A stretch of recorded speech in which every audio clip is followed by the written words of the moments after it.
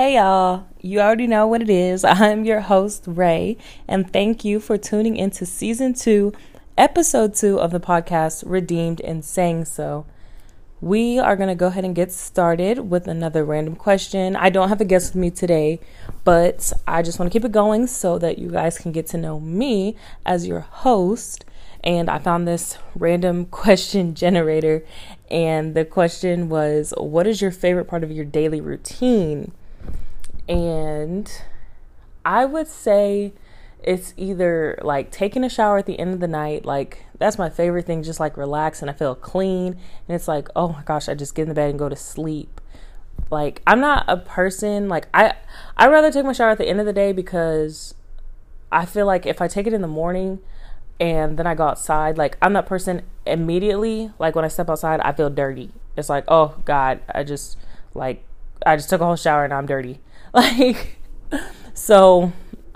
would say like the feeling of just being clean and in my bed and going to sleep, best thing in the world. Or I would say, honestly, it's just having my cup of coffee every morning. It's like, it's almost like muscle memory. Like there's a time when I was fasting, so I couldn't have my coffee in the morning. And it was like I kept reaching for it and it's not there. And I was like, oh, Jesus Christ, what am I going to do? Like, I love having my morning coffee. It is one of the best things. So, yes, those are my favorite parts of my daily routines. I give you a morning and a night one. But today, I want to talk to you guys about submission. And I know a lot of you guys probably cringed when I said that because, you know, the word submission, people are like, ooh. But that's another reason why I want to talk about it. I asked a question on my Instagram, on the Redeemed and Saying So Instagram page. If you don't follow it, please go follow it now. Just type in Redeemed and Saying So. It'll be there. And I asked, what do you think of when you hear the word submission? And some of the responses I got were, you know, it can lead to manipulation. Some people said marriage. Some people said it represents love and respect. Some people said they think of submitting to God. Someone else said that it can be manipulative. Someone said Ephesians 5:22. That's the verse in the Bible where it references wives submitting to your husband. Someone also said when you submit to God, it can be a covering, etc. They said a lot of things. I saw both negative and positive.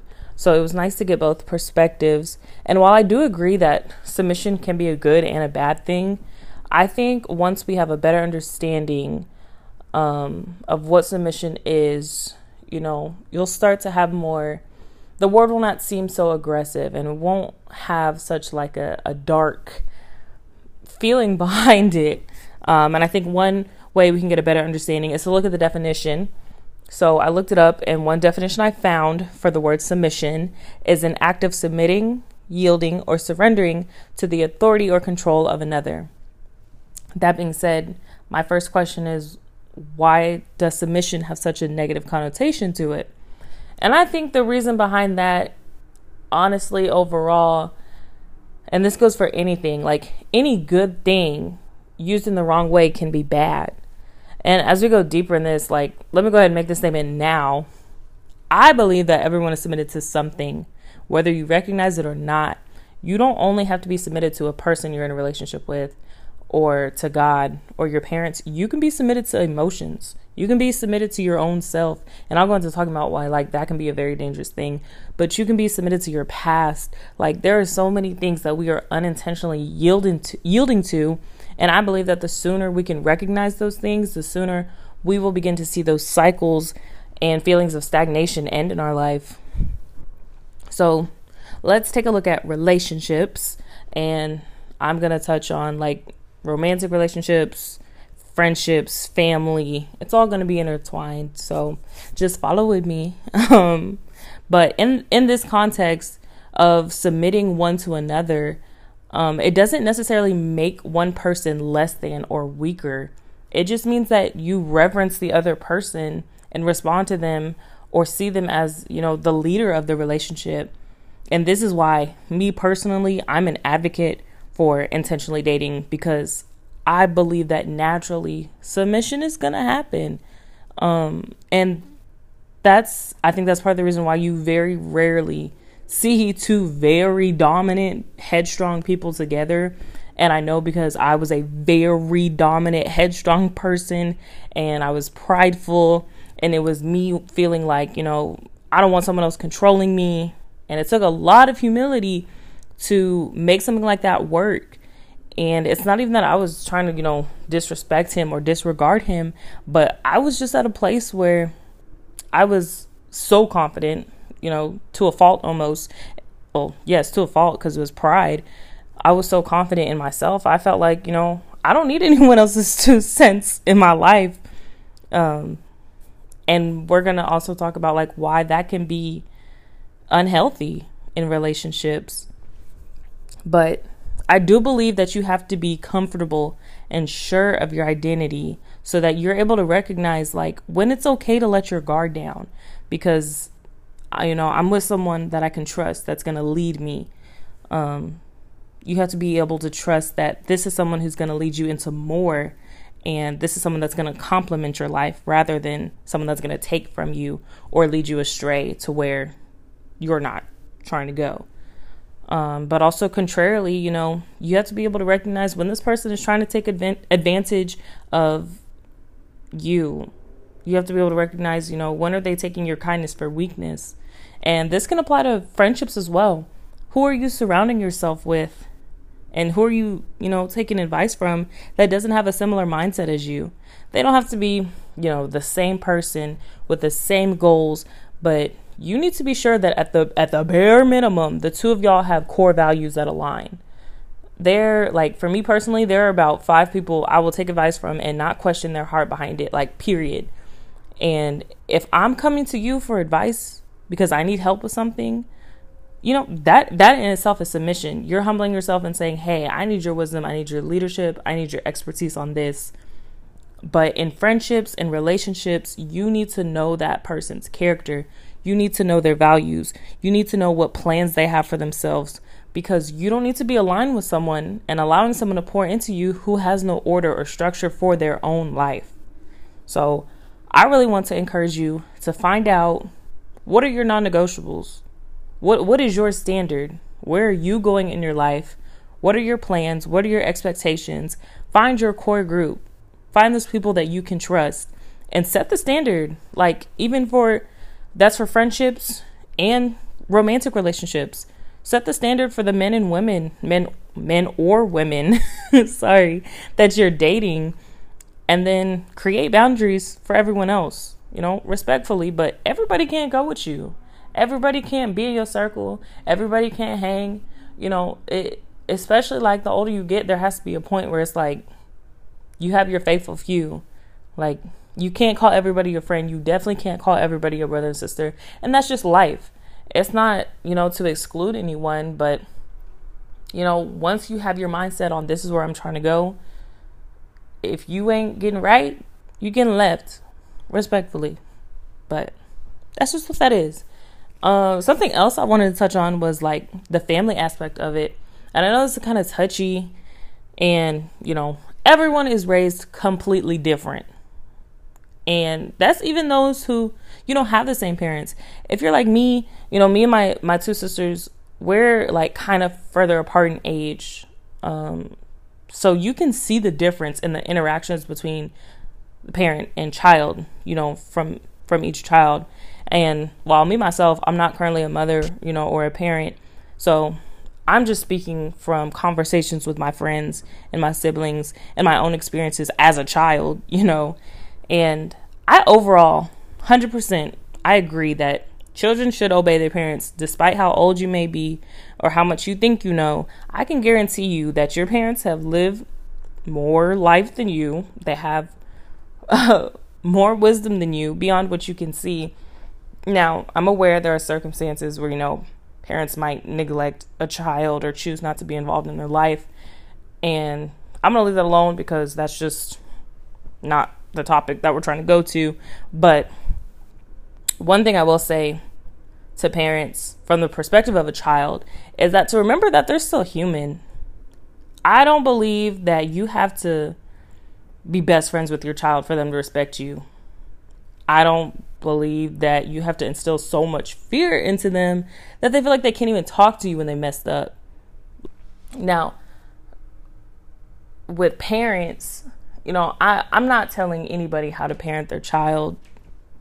I'm just not doing that. And I know everyone is different. And I think a healthy balance in any relationship looks like, I trust you, I respect you, I'm willing to submit to you, and because of my love, I'm willing to abide by whatever terms and agreements that are set, and whatever the case may be.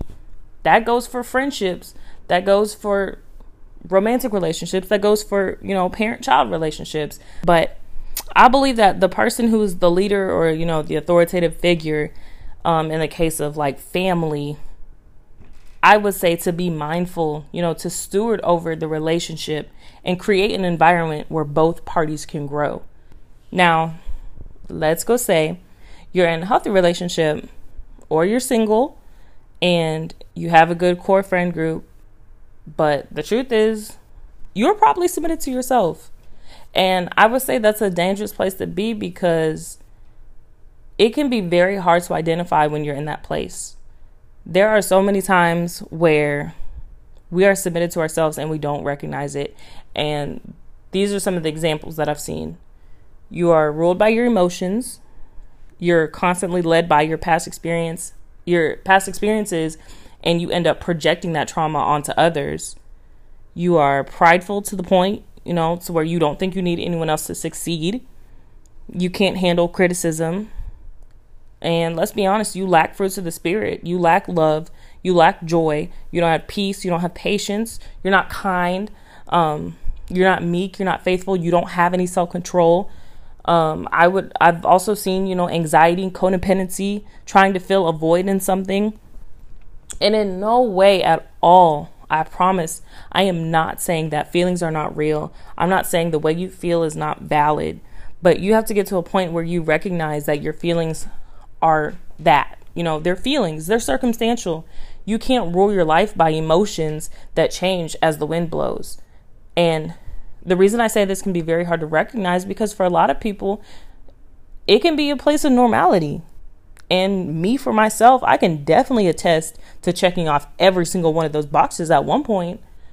And it's a very real place. It's a very real place when you are going through to be ruled by your emotions, to look at your circumstance. One little conversation sets you off because you're ruled by your emotions. You don't have that self-control and you're not submitted to, for example, for me, you're not submitted to the Holy Spirit.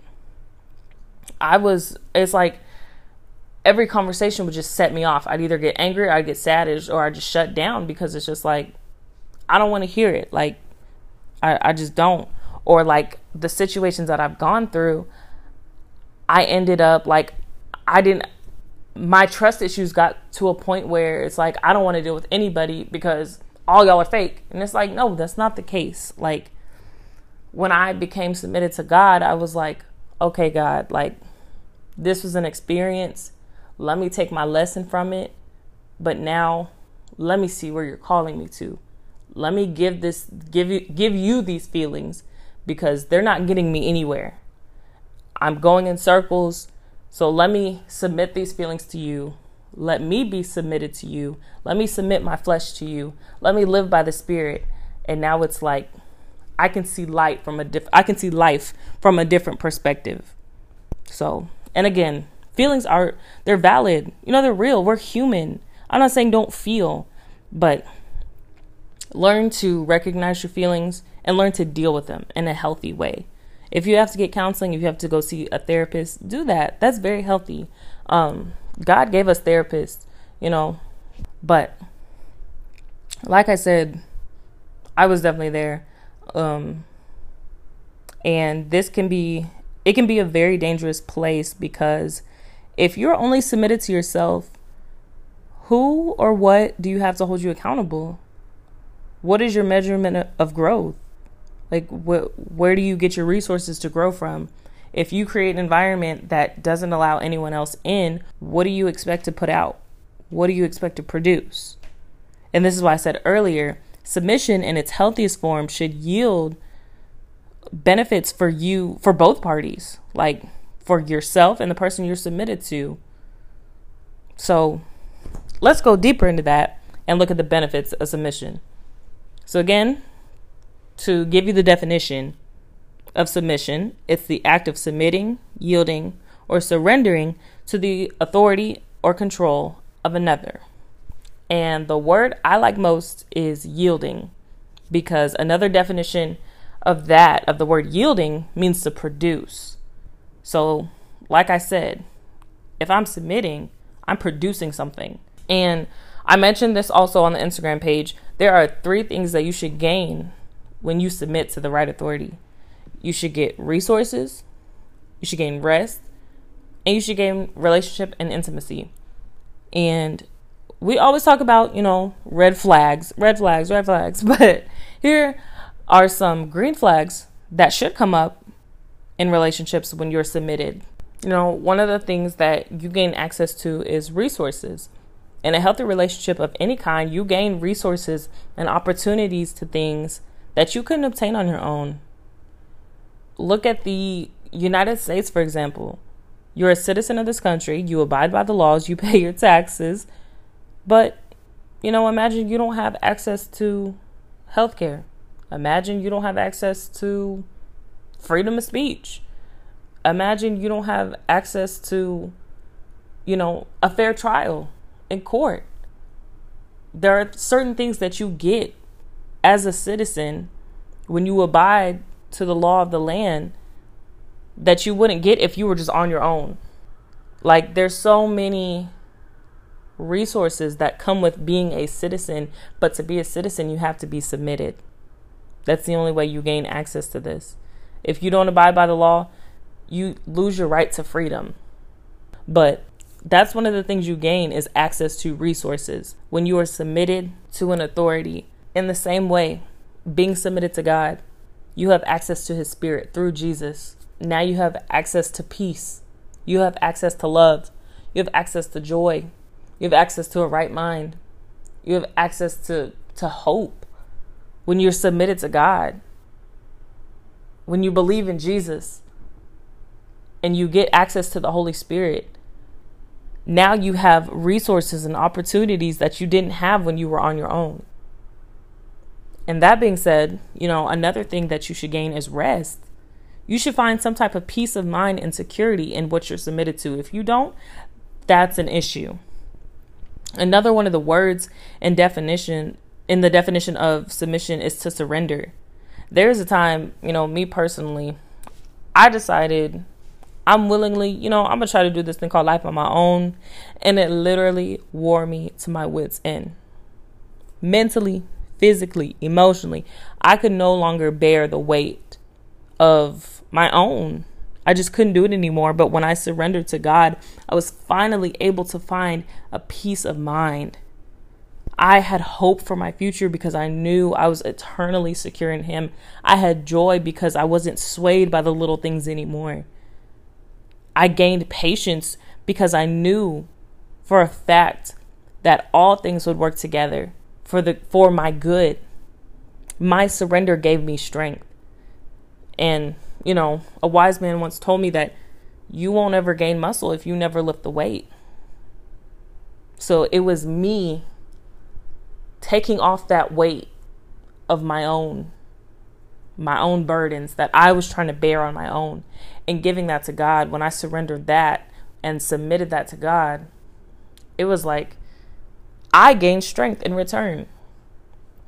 So I'm telling you, take my word or not, but I'm telling you, this is Redeemed and Saying So.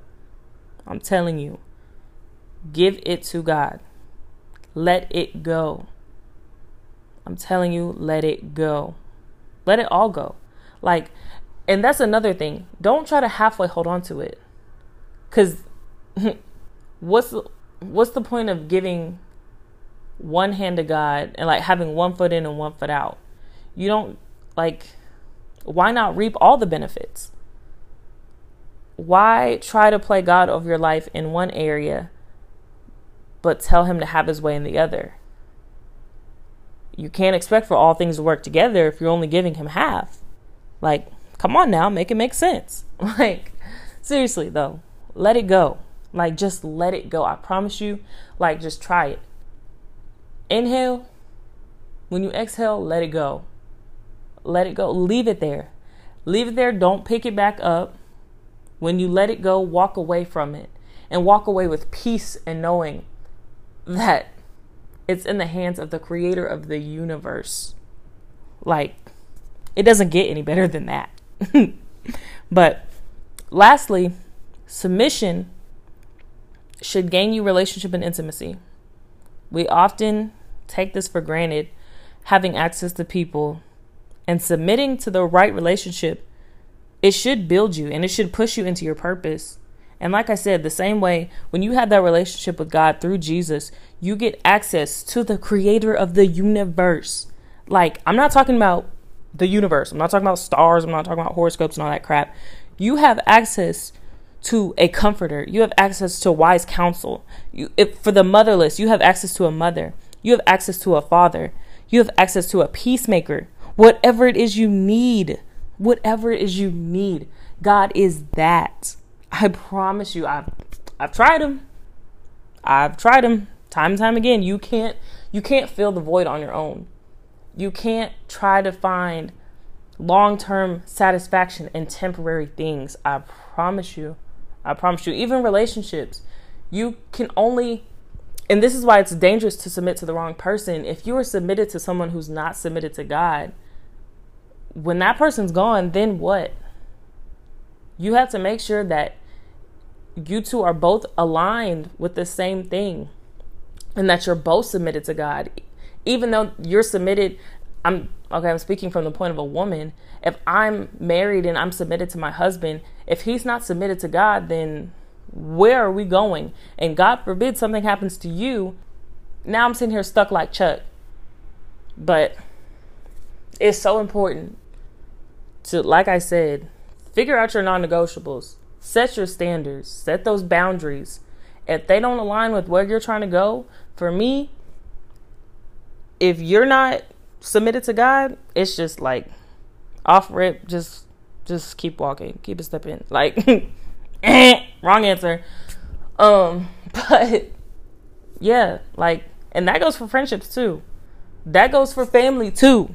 Like, I got to a point where it's like, I love y'all, but I'm trying to go somewhere. And if you're not going with me, you're just holding me back. And it's all love. It's all love at the end of the day. But submission should lead to growth. Like, you shouldn't be stagnant, when you're submitted to something.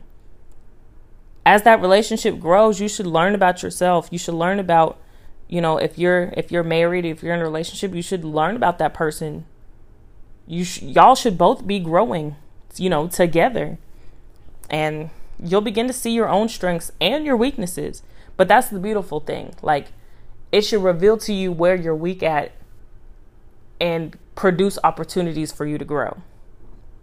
So I hope this helps somebody. Please share the podcast with somebody if it helped. If it didn't, share it anyways. Maybe it'll help somebody else. Maybe you're submitted, you straight, you good, you got it. But I appreciate you for listening anyways. I truly do. It means the world to me. I don't take it for granted. Please follow us on Instagram at Redeemed in Saying So. Facebook also. Interact with us. And I love you guys. I really do. I love you guys so much. Thank you. Like, you guys listening, it means the world. So I hope y'all have a great week. I will see you guys in a couple weeks with the next episode.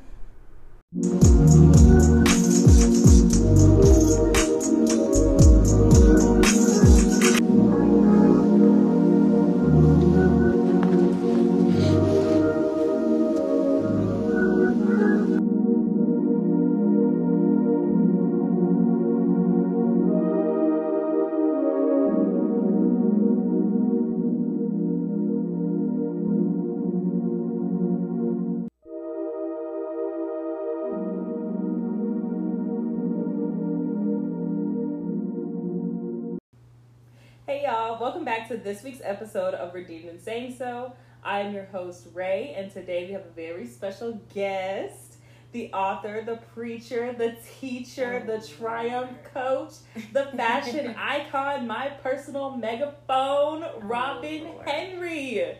Give it up, live studio audience. Woo! Now it's both making noise.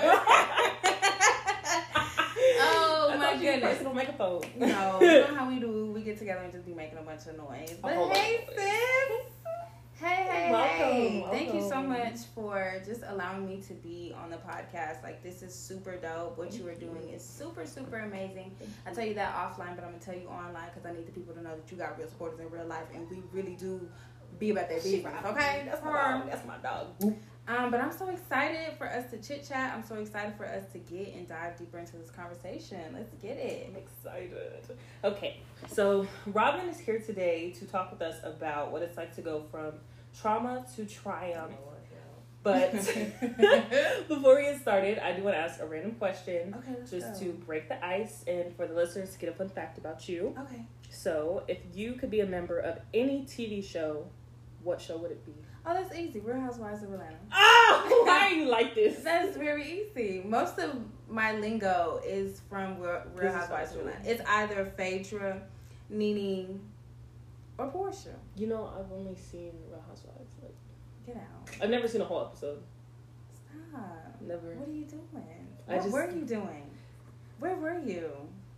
Like in 2011. They were wild, and I was like, I can't. No. That's actually a really good time to watch. Like everything before, I say season 9. Yeah, because after that, that's when they started. You could tell that it wasn't like. It was too staged. It was too scripted. So I was like. But don't they just fight? No, they don't just fight. They give you a nice little read. It's very classy. Is it? It is. It's very classy. Like there's an episode where this lady, she's on the show. I'm not gonna say too much to give too much away, but she was on the show, and basically she got red, but she was like, I don't feel red, but she did get red. So classy reads, like a book. Oh Lord. Okay, well let's go ahead and get into it, cause it wouldn't be me. No, you don't. See, when you have a way with words. You honestly are a winner. Like, you don't have to throw hands. Don't raise hands. You don't. It's fun. No. Oh, okay. Y'all heard what y'all host said? I'm just kidding. She likes to. She said, "Nut if you bug." Okay, well, let's get into it. So, I was thinking back, and even now, I was trying to be more intentional about my personal growth. And one of the things that I was trying to be intentional about is not being overly spiritual. I had to take a side. I'm sorry. No, it's okay. Especially like being in church, it's very easy to forget how to be a human. And not even so much so that you're intentionally playing church, but I just think it's very easy to make everything super spiritual. Yeah. Like, it's good to pray about everything, but then you also have to be like, okay, sis, giving therapy, right? Like the practical side of things. Yeah. Like, you're still a human, and that's okay. Right. Jesus in therapy, Yeah. Get you a therapist that's saved, okay? Please, and filled with the Holy Ghost. Okay. Then y'all both will be sitting up there, right? Confused and bound. No, for real. That's a hot mess. But I definitely realized that. I had the faith in God to, deliver me out of whatever situation, but I still had to recognize, like, okay, there's still, like, things that I have to address the root of the issue as a human. So I had the faith, but I wasn't putting in the work with it because, child, I don't know what I thought the work was. I don't know. I was just sitting there hoping and praying for a miracle, but wasn't putting any work in to deal with the emotions and the trauma or fears, whatever it might be. And me, myself, I was a very surface level person. Like, I had trust issues. I didn't want to open up. Didn't want to deal with nobody. Especially, like, anybody new. I was like, stay over there. Right. But, it was like, I was asking God, like, send me these people. Send me the right people for me. asking for the opportunities, but it's like, if you don't ever deal with the hurt or the trauma, whatever it is it might be, God is going to present you with those people, and you're just going to end up hurting them because you never dealt with your issues. Yikes. You know what I just heard when you were talking? I heard, if you don't deal with the hurt, you won't do the work. That's it. And there was no work being done. Look, Very idle. it's okay. Me too, sis. Me too. Me too. Me too. Even opportunities, for example, like, just as an example, say you get a new job, but you don't know how to deal with your mouth. You don't know how to deal with your anger. And then you go causing drama, and now you're out of a job that you just prayed for. So yikes. Yeah, you got to deal with the root of an issue, because like a tree, the root is where the source of like the nutrients comes from. Mm-hmm. So whatever you see produced from that tree, it's a cause, or there's a correlation between the fruit and the root. So a lot of the times we look at the fruit and we think, oh, well, this person is this, or this person is that, or we sometimes even ourselves, we've used situations like, oh, it's this, it's that. Right. But what is the where are you getting these lenses from? And so when you analyze where you're getting these lenses from, then you go back to the root and you're like, oh, okay, so this is coming from something that happened 2 years ago, or maybe 2 months ago, and I'm not healed from that, or I haven't recovered from that. So a lot of the times we do too much of trying to cut off a fruit or a branch, when really we need to go to the source, we need to get to the root, we need to uproot and unlearn some things. So we do need to go to therapy. So we do need to speak with a counselor. So we do need to probably go back and apologize. So we do need to go back and say, okay, you know what, sis, you were tripping because it wasn't even that deep. Or sometimes we just need to be real with ourselves and just say, hey, you know what, I have an issue, and just because I don't know how to fix the issue doesn't mean that I'm weak. It doesn't. That's not, I don't understand where that comes from. I think a lot of the times we try to, and I'll speak for myself, we try to carry so much weight. We try to carry all these different things, but then the Bible says that Jesus says, come to me, all ye who labor and are heavy laden, and I will give you rest. There are too many of us who are carrying these things. We're carrying burdens. We're carrying yokes.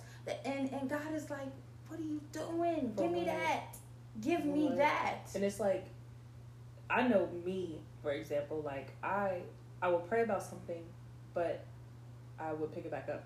Oh, girl, that's me. What did you just spend all that time praying for? Yeah. If you were just going to pick it back up. It's like you want God to be Lord over your life, but you're only giving him part of it. Uh-oh. And it's like, pick your battles, sis. Uh-oh. And then even in those prayers, I wasn't being completely vulnerable with God. Even with God, I wasn't being completely transparent. And it's not that I didn't trust him, but honestly, I just made it a habit to just not be completely vulnerable, because that's just not what I was used to. And so it was like the saying, closed mouths don't get fed. Jeez. You don't open your mouth and you're not willing to ask for the help. What results are you expecting? My God. So we was just sitting there going in circles. My God. Child. No, that's a real place. That is a real place. But I like something you said about people seeing it as weak, because one of the points I had, the 3 things I was looking at was transparency, accountability, and vulnerability, and how they go hand in hand often. Yeah. Because I think transparency requires a level of vulnerability, and to some people that's considered weak. Like some people, especially like in Black households, like emotions was that. Like, what are you crying for? And it's like, what you mean what I'm crying for? I'm hurt. Yeah, you hurt me. You just yelled at me, or you just took my food away, or you just beat me. No, for real. Hello. And I think a lot of the times that ends up something that one person might not see as, I say traumatic, but even that, some people think that's something, huge and dramatic, but something traumatic could be getting yelled at. Some people have an issue with people raising their voice at them because it's they associate that negatively, when it could just be one person being passionate. They're not necessarily trying to be negative towards you, but people. Can I say something? No, go ahead. Oh my God, because let me tell y'all something. I love talking to Ray because whenever she and I, so we typically have our Bible studies. Let me just a little caveat. We typically have our Bible studies on Tuesday, and it's like early in the morning before both of us go to work. And whenever she and I talk, like it's crazy. Like the revelations. Honestly, I feel like we bounce off of each other. Yes. To be honest. And so when you were talking, I just thought about how a lot of the times people are walking around wounded and they're hurt and they're still in this trauma because people associate trauma with drama. And I like how you said because it wasn't dramatic, so a lot of the times people are like, oh well, it's not a big deal. Right. No. To you. To you. Okay. And because of that, we have normalized perversion in a sense. Yes. And so all perversion is basically making an abnormal thing normal. And so that is, oh my God, I just had to share that. That's good. Somebody needed to catch that because I caught it, and so I'm throwing it back to y'all because, for real. man, there are so many people out here who are like, oh no, I'm good. Although my mama used to take my food from me and da-da-da-da-da, or although, my dad used to do this to me, or although my friends used to do this to me, you consider that a normal thing. But as time went on, because it was not a dramatic thing or because it was not on the extreme level of the scale, you just associated your trauma as being something normal. But now we see that perversion has become a dominant factor in your life. You've now normalized the abnormal. Yeah. Yikes. Like, and one thing that I see that's common a lot is like eating disorders. Yeah. A lot of people don't realize they have them. And I said that because you mentioned, my mom used to take my food from me. Yeah. And I'm like, well, what about the people who are like, oh, you're looking a little thick, you're looking a little chubby. Yeah. Or even people who are like, oh, you're so small, I wish I could be small like you, but you don't know what that person is sitting there internalizing that as. Like, you think that's a compliment, but that person is like, I'm too small. And now they overeat. Right. And they, like, you really have to be mindful of what you say and how you say it to people because a lot of people don't see what they're going through as trauma. Because it was perverted. It was normal to them. Yeah. So, dang, that's really sad. Oh Lord, child, That we got makes a my lot heart, to like, unpack. no, for real. We got a lot to unpack. My goodness. But the other thing that, as far as looking at transparency, vulnerability, and accountability, I think a lot of people don't understand the difference between honesty and transparency. Because it's your level of transparency that then requires accountability for the actions that you are transparent about. Yeah. And now makes you responsible for, if you're transparent about, oh, I deal with this. I deal with, I'm addicted to porn. I'm addicted to sex. Yeah. The more transparent you are, well, now you have more responsibility as far as correcting those actions. Yeah. So it's like, a lot of people, it's not that they don't want to be transparent, but it's like, do I really want to take responsibility for my actions? Like, because I'm comfortable here. Like, sometimes people are comfortable in their trauma because it's normal to them. And it becomes a safe space to them. And like you said, that is perverted, but that's normal to some people. Some people stay in domestically violent relationships because that's what they see in growing up, so they think that's normal. And when you don't get to the root of it, it can end up taking your life. And that's I would honestly hate for that. But you know what? I'll say this. Healing is a choice. It is. Because a lot of the times we recognize that things are abnormal, and sometimes it's not even that we're not transparent, because a lot of us are transparent. Because some of us, and we've had this conversation before, I think we had it like a year or two ago, where it's not that people are not transparent. It's just that after the transparency, people don't want to do the work. You just want to be, oh my God, woe is me. When I was young, I had this, I went through this. Oh my God, this is my song, this is my story. Okay. And it's a crutch. Right. And so you don't want to do anything. And so I think it's a thing of like, people don't want to do the work of healing because it is very aggressive. Because it's so is evasive, the word invasive. it's so much in your face because you have to look at you and you have to check you, and that's where that accountability comes from, that self accountability, in addition to having those external accountabilities from others as well. So I just wanted to throw that little nugget in there. No, that's good, because it can very easily be a crutch. Yeah. Like, oh, well, I've been through this when I was younger, and I'm not, in no way is that to discredit what you've been through, but how long is that going to be your excuse? Right. Like, and how many years ago was that? And you recognize that there is a problem. And see, it'd be one thing if you didn't recognize there was a problem, but you recognize it's a problem. But then you then use it as a weapon, and you use it as a manipulative tactic.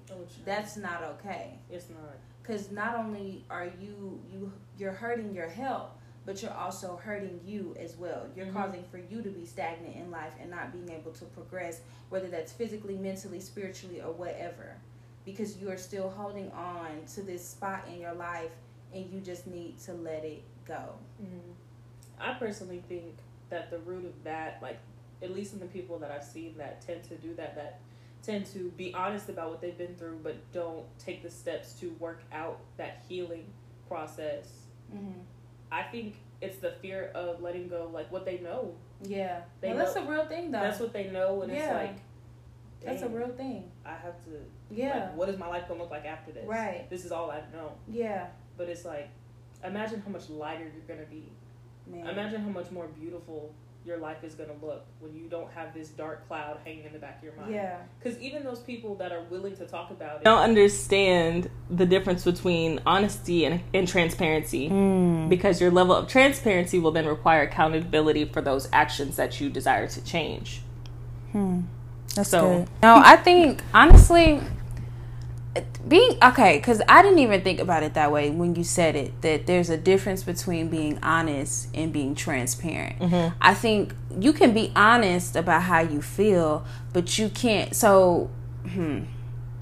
you can be honest about how you feel, but at the same time, you can also, in you being honest, you could be still withholding information. You're not being completely transparent. And so I've never considered the two to be different. And I think transparency, it requires a lot of strength. Everybody cannot be transparent, but everybody can be honest, because I think transparency is rooted in the root. It's rooted in, like, the deep core of you. Not to be, so deep or overly spiritual. I mean, not even being overly spiritual, but, not to make, because, people be like, oh, it's not that deep. But it is that deep. It is. Because the only way that you are able to be transparent is if you are deep within yourself. If you have that sense of awareness about yourself enough to say, you know what?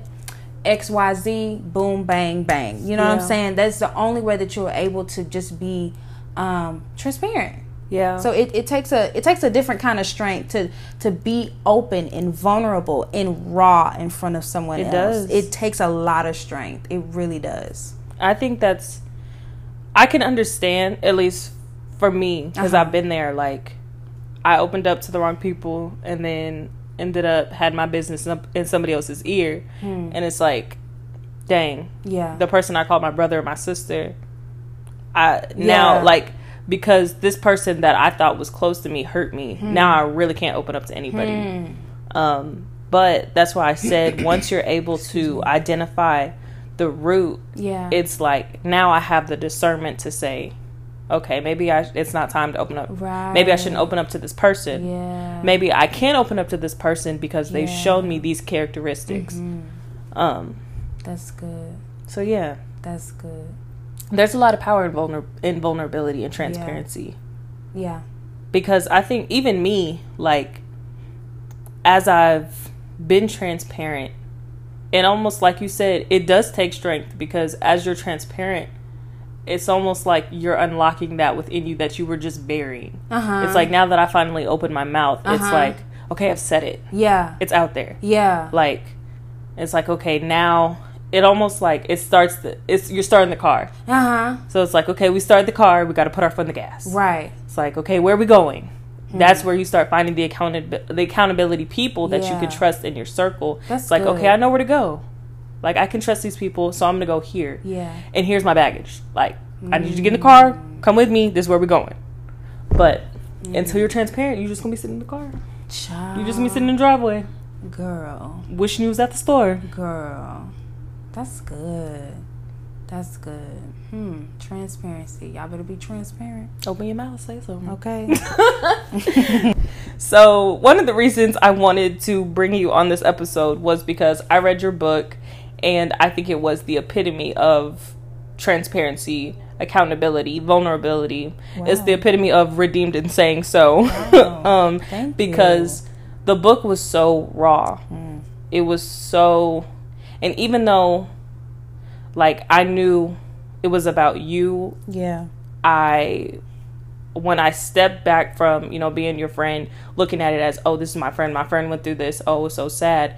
I looked at it as, like, this is someone who really went through something in their life. Sure. And I'm walking through it with them. Like, I was at this party. I was in the car when y'all was turning up. I was in the dorm room when y'all was acting up. Like, and acting you really walked, real. you didn't hold back. And I was like, wow, this is real. Yeah. Like, this is very real. Yeah. And that was very beautiful. Like, the way you illustrated that was absolutely beautiful. Thank you. And you know what? I had to be real because that's where I was. I spent too long being fake. I spent too long trying to please everybody. I spent too long going home and crying myself to sleep at night. I spent too long hiding behind the smoke. And when I mean smoke, like actual, like marijuana, weed, drugs. Okay, I don't do that no more, so I don't call the police.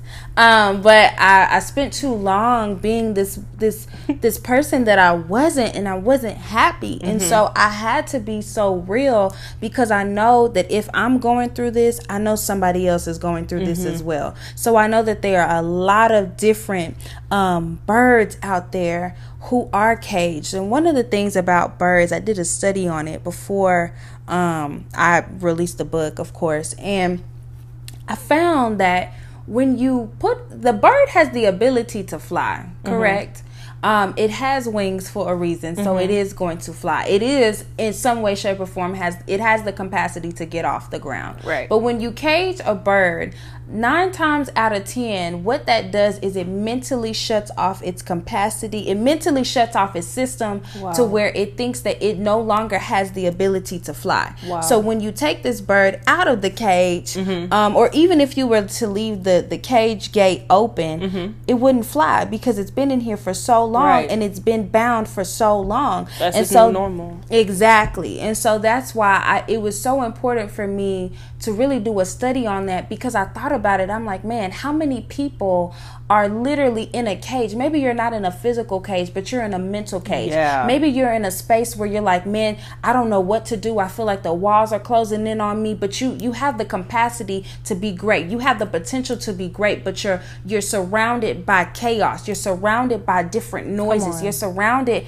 by destruction. You're surrounded by these different things. And because you've been surrounded in this so long, now you succumb to this. But this is why the Bible says to be transformed, to not conform to the things of this world, but be ye transformed by the renewing of your mind. And so that is why sometimes that's why you hear a lot of the times when people are in jail, and this makes sense, I'm not lost. A lot of the times when people are in jail, they may be bound. They may be bound physically, but even let's even take it a step further. Okay, let's think about Paul when he was in jail, and you could see that he was bound, but even mentally, he still had the ability to give a sacrifice of praise. He still had the ability to open up his mouth and still praise God while he was yet in this cell, while he was yet in this physical cell. And so a lot of the time, some of us are in mental cells, mentally. And so I'm like, man, how many people are mentally in a cell? How many people are mentally bound? How many people are smiling in front of folks, but then on the inside, you're like, man, I could really just listen. Listen, man, No, I for could really real. OD on these drugs right here on this And go home and commit Tylenol. suicide. Listen, I could really run off the road real quick. I could really go and take these scissors and do what I need to do. Mm-hmm. Let's be real. I could really go and buy all this alcohol and whatever. I could really Right. go pull up on homeboy, even though I know he doesn't love me, but I'm going to give him what he wants. And then in return, when I do that, he still puts his hands on me, but it's the fact that he loves me. How many people are caged and you are, and you feel like you have no way out, but I've come to remind you that there is a way out. Okay. I'm going too hard. Let me calm down. Go But ahead. Go off. the point is that I had to be raw. I had to be real, because there's too many people out here being fake, and there's too many people out here dying. There's too many people out here literally are zombies. You're like, Yeah, you're a dead literally. man walking. You Literally. have no life because mentally you're bound. And so listen, it's time for the cage birds to finally sing, because what happens if you notice? See, I'm an outside person. I love being outside. I love Yeah, we're not the nature. same. It's okay. It's okay. My sis don't like being outside. That's all right. I'll take a picture and show you. But I love being outside. I love to watch nature. I love to people watch. I just love being outside and I just love it. And so what you'll notice is when you hear one bird sing, you'll hear another one sing. And then another one will come from somewhere like, uh-oh, what's going on? What y'all Right. doing? They flock. Now, I don't understand bird, but the point is that when one bird sings, Yeah. another bird sings. And so I told God, I remember I was sitting in my bed in my old apartment, and I was like, Lord, you know what? I am willing to look stupid.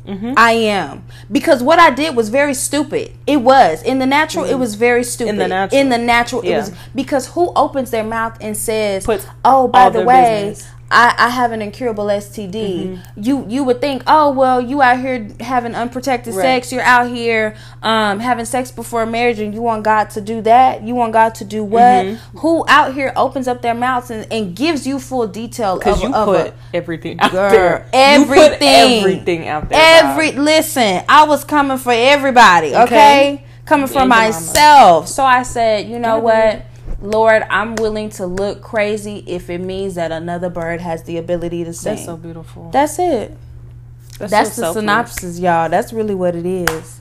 That is the cage bird finally sings. It's just about, the topic of conversation today, like being vulnerable, being real, being raw, being relatable, being honest about where you are in life, because that's what life is all about. That's what it is. Yeah. That's what it is. You got to get in a rhythm of just being truthful with yourself. Like, Honestly. you just have to. I can say this from because I've been there. Yeah. And now that I'm not, I'm just Yeah. like, that's exhausting. Yeah. That's like, it takes too much energy to It fake the takes funk. too much. It's too much. Yeah. And dang, I just went blank. No, it's all right. You said it might look stupid in the natural, Yeah. but you put it all out there. Oh, And yeah. you're healed. Oh, yeah. So what is there to talk about? Like, Oh, they can't even try to talk about you y'all because can. they just gonna end up looking dumb. Y'all can. And that's all right. I'll pop you. Don't talk about my. Good. Let them talk, though. Let them talk. Because you let me know that I'm doing something worthwhile. Thank Okay. you. How my name tastes in your mouth? Oh, okay. Baby, that's just free publicity. Listen. Okay. Listen. Go ahead, drop the link while y'all at it. Okay. Okay. I'm You can buy it on chilling. Amazon. Period. No, for real. But like, imagine somebody trying to talk about you, and it's like, bro, I'm not even that person anymore. It's like, That's why it doesn't faze me. Mm-mm. It doesn't faze me. Somebody tried to bring up something of my past to try to throw a dagger at me, and I'm like, sweetheart, why are you trying to shame me about something that I already did? I already put it out Matter there of fact, for you. that I already put out for the world to see. So how could Literally. you? Do you know how silly you look trying to make me look bad, but in return you Silly as look a billy dumb? goat. Girl, gone with Please your have 2 wig. seats. Okay, gone. And buy another book while you at it. Okay. Listen. So I imagine as you were writing the book, because of how raw it was, you definitely had to relive a lot of that. So what were some of your feelings as you were writing the book, and did that ever discourage you? Did you ever feel like, maybe I just shouldn't do this, maybe I should stop? Oh heck yeah. There was I was on my last 2 chapters of the book. I believe I was actually on chapter 7. Chapter 7 is my favorite chapter in the book because it is where I detail everything that happened in being sexually assaulted by a family member. And it's my favorite chapter because I think for the first time, that was the first time that I really accepted that it did happen, that was the truth, and this is what happened, regardless of how crazy or stupid it may sound, or what who chooses finger to believe right, it. right, exactly. So chapter 7 is titled Healing. And so yes, I was in the middle of wrapping this chapter up, and I think I had just told my dad and his side of the family about what happened, because I couldn't take it anymore.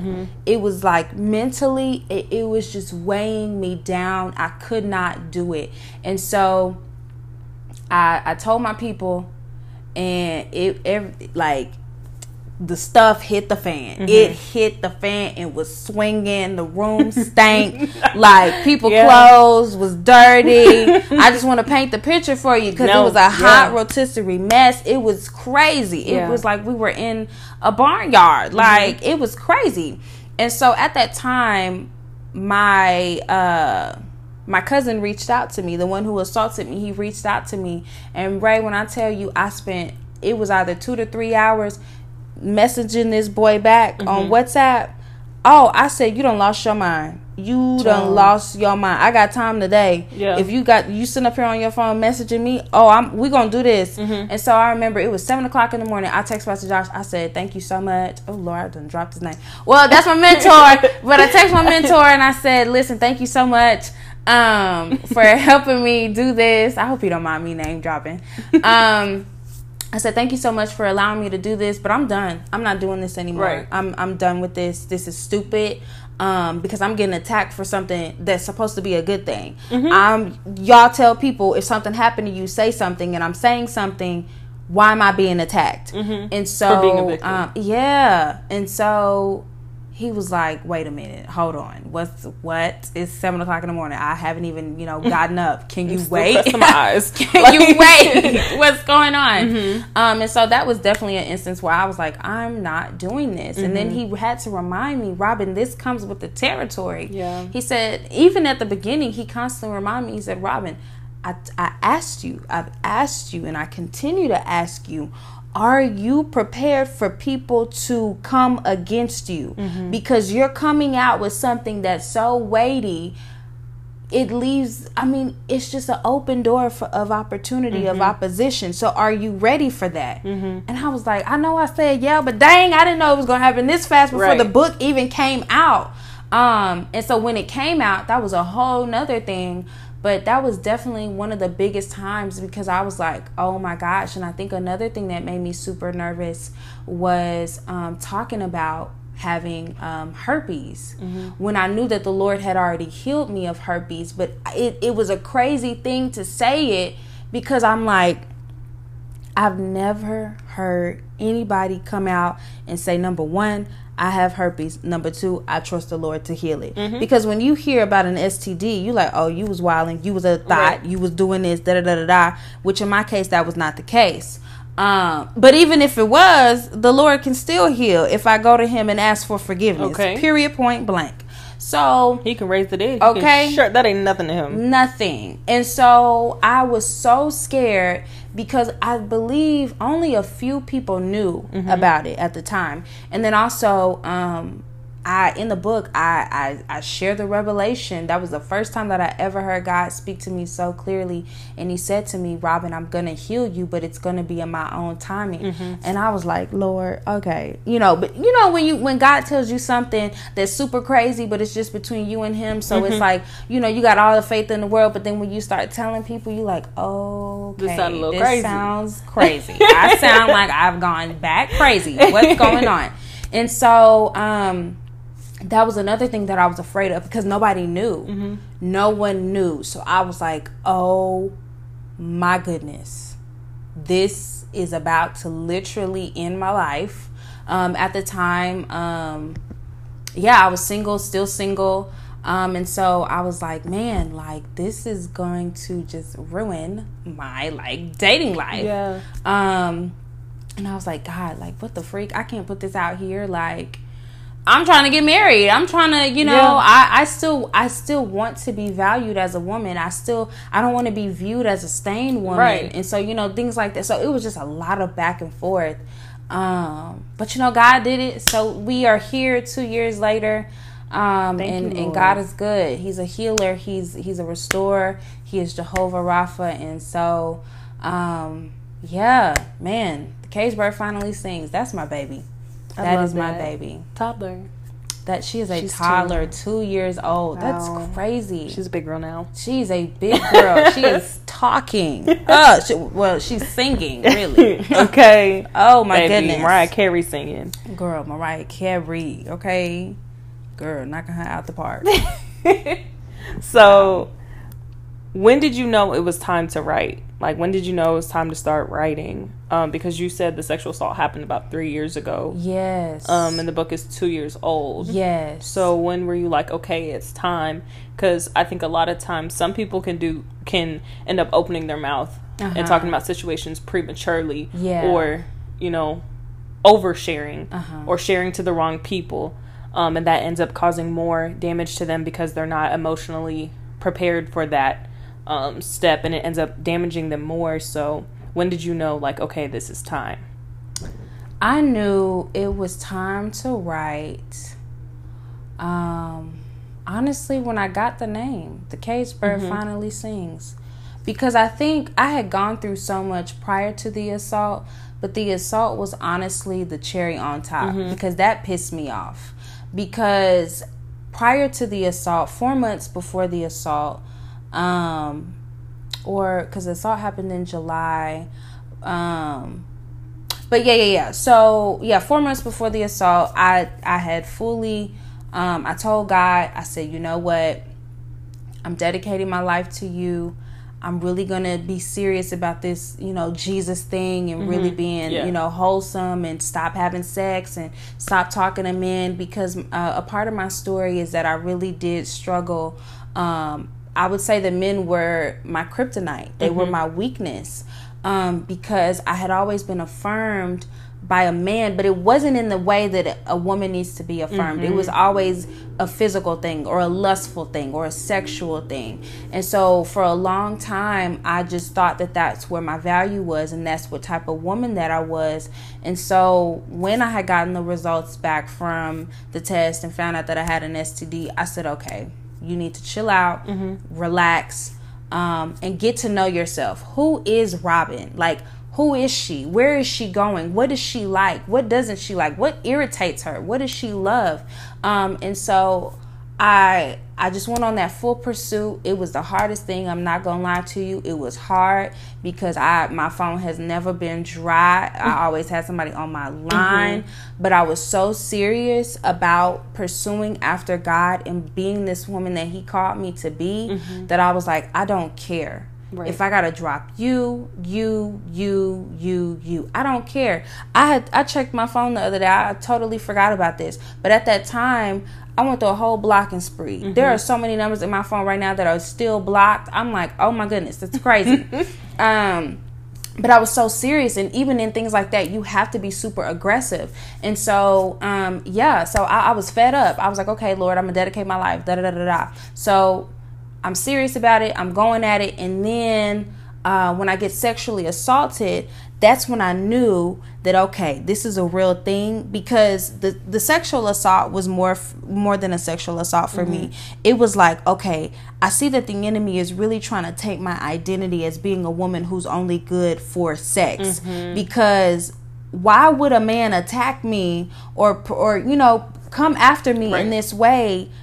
You know what I'm saying? Because I'm like, what is this? So then that is when I really got pissed, and I said, okay, it's time to up the ante, because now I realize that there's something within me that is super valuable that the enemy clearly doesn't want me to see. Right. So you're going to send a curveball to make me think that, oh, you haven't changed, you haven't transformed, you're going to always be like this. Men are only going to talk to you for your body. Yeah, you got the cute little waist, the tiny waist, whatever, and all that stuff. That's all that you're good for. And I said, no, that's not it. That's not it. And so, yeah. At that time, I knew back in, so a couple of months later, that happened in July. So August, September, October, November, 4 months after that, I was supposed to start writing the book. Actually, no, excuse me. I was supposed to release the blog, Robin Speaks, on November 22nd.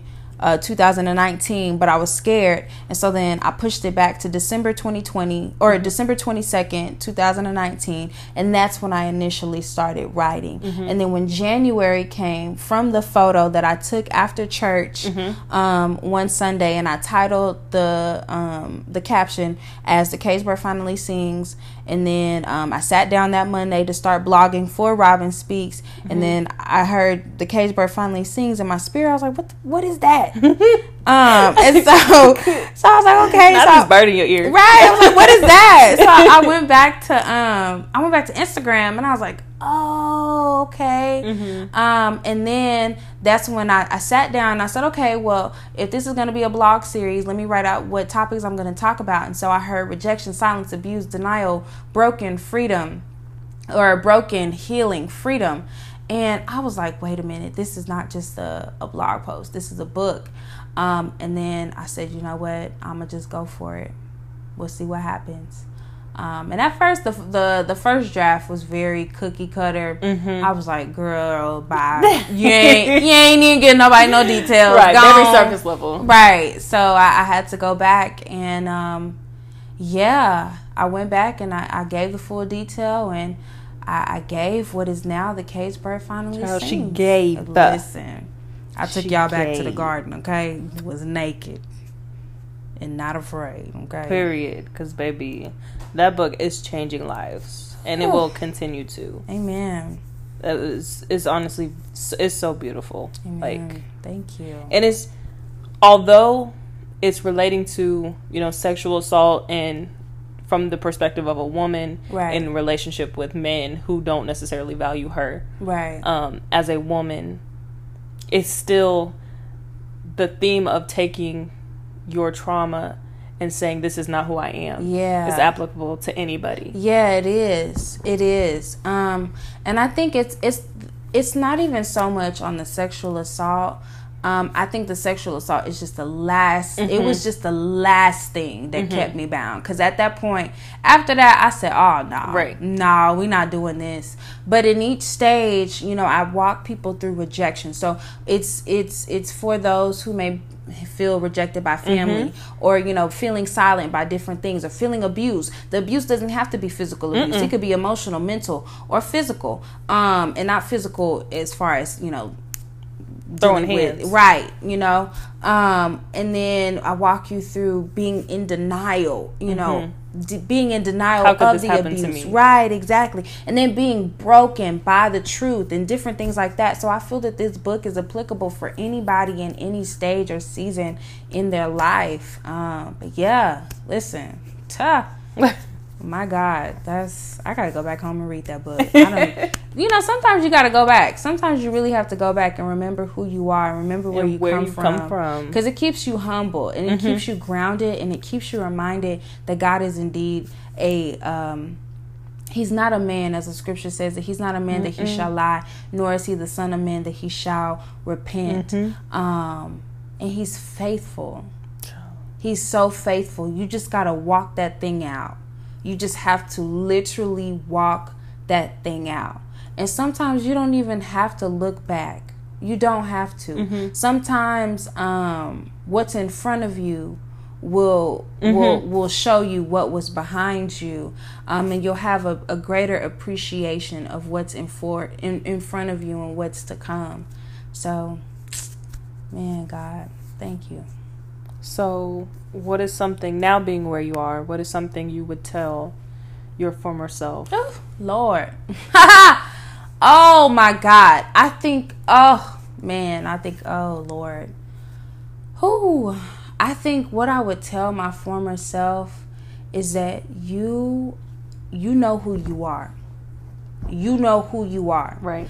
I think I've spent a lot of time, and even recently I realized that I spent a lot of time dumbing down who I am to fit the capacity or the cup for somebody else, and I'm not doing that. I am not doing that, because the only person that hurts is me. Yeah. Because the only person who is left in question and confused and bewildered is me, is you. If you are that person who feels as though you keep dumbing yourself down, or you keep putting a shade on your light, and you keep dimming your light so somebody else can see. Baby, if you can't see, go get you some sunglasses or get out the way. Because I'm born to shine, and I'm going to shine. I'm not gonna, like, I think that was the most irritating thing growing up, was I knew there was, I knew I was born for greatness. I knew, right. I just knew I was a powerful woman. I knew I was a strong little girl, even even growing up. Right. Like, I just knew, but it was like, you can't say things like that, because then sometimes people take that as you being cocky or you being arrogant. And it's like, no, that's literally just who I am, and I know who I am. But I feel like when you're shaky in that, you allow for like so many people to just come in and say whatever. And so because I didn't know who I was, or I didn't stand firm in who I knew I was, a lot of people came and placed a lot of labels on me that I had to remove later on in life. Look at me like I'm 47. Girl, I'm only 22. You've lived a lot of life, though. Child. So you've lived a lot of life. Sound like somebody church mother. So even now, being where you are as this woman who's able to stand in the authority of Jesus, and who knows who she is, and it's like, there's no, like, nobody can tell you otherwise. Nah, you can't. Shut but your mouth. You're still Shut up and shut it down. Okay. Windows, shut out, girl. Shut it down. And don't restart. Okay, just unplug. Girl, just break the motherboard. So, not you making me forget. Okay. I'm sorry, y'all. I got jokes. I play too much. So, as someone who you're where you are now, but you're still human. Yes. You still have your triggers, if you will. Unfortunately. How do you deal with those now, being where you are? Yeah. You know, so in my second book, Signed a Girl Trying to Heal, this book is honestly a pocket guide to living and maintaining triumph. And so in this book, I talk about the OWL system, which is acknowledge, accept, and live.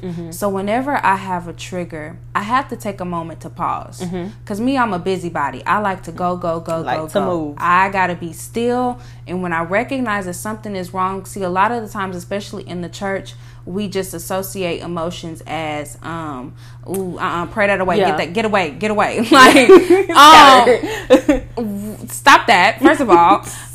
Because your soul is literally made up of your mind, will, and emotions. So if you are running something away that is a part of you, that when God breathed his breath into you and you became a living soul, as some versions of the Bible does say, then there's an imbalance, right? And so I have to take a moment to pause and really ask myself and really backtrack, trace my steps. What happened? Where did this come from? What did I see? Who did I talk to? What did I read? What did I go back and read again? Or what did I go back and look at again? So I have to acknowledge it, first of all. Acknowledge the trigger. Because a lot of the times we try to move past and ignore it and just do busy work. No, because when it's time to go to bed, I'm going to bed. I'm not sitting up here thinking about this, okay? So you have to acknowledge it, and then you have to accept. Sometimes you have to reaccept that the event has occurred, because a lot of the times when triggers do come, it's like oh my God, it's like you're reliving it again. But you have to accept it. Whether you have to accept it 10 times within 1 minute, that is okay, or 10 times within an hour or a day. Space it. Whatever you have to do. But it's saying, like, I know you're there. Exactly. And so the acceptance is not acceptance of the event, but it's acceptance of you acknowledging that the event has happened. And so after you've done that, then it's time to live. It's time to get back to life. I think honestly, now that I've healed, I realize the stronghold that trauma really has on us. I realize how it is a clogger to the pipeline of the soul. I realize how it really halts people in their destiny, in their pursuit to living in total freedom. And so when it's time to get back to life, it's time for you to get back to your day. It's time for you to get back to having fun with your friends and your family and your loved ones and things like that. It's time for you to get back to having fun, just having fun, whatever that looks like for you. Right. But it's time to get back to living, because this thing is a dead thing and it's trying to weigh you down. And so once you've gone through the steps of acknowledging and accepting it, drop that weight and let's get back to life. Let's get back to life. Please. Nobody got time for that. I be walking like I talk it. Girl. Well, that was my last question. Wow. This was fun. This was amazing. This was fun. I'm sorry, y'all. This is long. I hope, maybe y'all run on treadmill. They gonna have to at get the over gym. Sorry. Maybe you're on a road trip. This has been one of my favorite episodes. No, this was dope. Wow. This was dope. Thank you, Robin. Seriously. You. Thank you for your time and your vulnerability. Oh, Lord. Because, no, you didn't have to. You really didn't. You could have been like, go read the book. No. You didn't have to come sit here for over an hour of your day and share with me. And I don't take it for granted at all. I appreciate you. Thank you for even, doing this. Thank you for creating spaces for your listeners to really connect with different voices that you bring on your platform. And it's such a beautiful thing to witness. And I'm grateful that you invited me on the show. And I'm so excited to see what comes from this. I'm so excited to see where you go. So I'm proud of you. Like I said, I say it to her offline, so don't even trip. She's well loved. That's my megaphone. But I gotta come on here online, let y'all know that I support my sis. And thank you. I'm super happy, super proud. But thank y'all. I hope y'all enjoy. I hope y'all enjoyed this episode. Tell them where they can get your books. Yes, so and merchandise, baby. She's a fashion icon. So my books are available to you at www.robinspeaks.com. Robin with an E. Yes, Robin with an E. ROBYNE. Speaks SPEAKS.com. And you can shop also for our Trauma to Triumph merch, crew necks. We have some more things in store for you. And so y'all just be on the lookout. And if you want to follow me on the socials, follow me at Robin Speaks on Instagram and Facebook, for those of y'all who are still saved and sanctified, filled with the Holy Ghost. I'm staying on Facebook. Okay, I'm not getting on Facebook ever. But that is it, y'all. Yes, thank y'all. I love y'all. Have a great week, and until next time, peace out to the east side. Hey y'all, welcome back to this week's episode of Redeemed and Saying So. I am your host, Ray, and today we have a very special guest. The author, the preacher, the teacher, the triumph coach, the fashion icon, my personal megaphone, Robin Henry. Hey. Give it up, live studio audience. Woo! Now it's both making noise. Oh my goodness. Personal megaphone. No, you know how we do. We get together and just be making a bunch of noise. But hey, sis. Hey. Welcome. Thank you so much for just allowing me to be on the podcast. Like, this is super dope. What you are doing is super, super amazing. I tell you that offline, but I'm going to tell you online because I need the people to know that you got real supporters in real life, and we really do be about that business. Okay? That's my dog. That's my dog. But I'm so excited for us to chit chat. I'm so excited for us to get and dive deeper into this conversation. Let's get it. I'm excited. Okay, so Robin is here today to talk with us about what it's like to go from trauma to triumph. But before we get started, I do want to ask a random question, to break the ice and for the listeners to get a fun fact about you. Okay. So, if you could be a member of any TV show, what show would it be? Oh, that's easy. Real Housewives of Atlanta. Oh, why are you like this? That's very easy. Most of my lingo is from Real Housewives of Atlanta. It's either Phaedra, Nene, or Portia. You know, I've only seen Real Housewives. Like, get out. I've never seen a whole episode. Stop. Never. What are you doing? What were you doing? Where were you? Like in 2011. They were wild, and I was like, I can't. No. That's actually a really good time to watch. Like everything before, I'd say season 9. Yeah, because after that, that's when they started. You could tell that it wasn't like. It was too staged. It was too scripted. So I was like. But don't they just fight? No, they don't just fight. They give you a nice little read. It's very classy. Is it? It is. It's very classy. Like there's an episode where this lady, she's on the show. I'm not gonna say too much to give too much away, but she was on the show, and basically she got red, but she was like, I don't feel red, but she did get red. So classy reads, like a book. Oh Lord. Okay, well let's go ahead and get into it, because it wouldn't be me. No, you don't see when you have a way with words. You honestly are a winner. Like, you don't have to throw hands. Don't raise hands. You don't.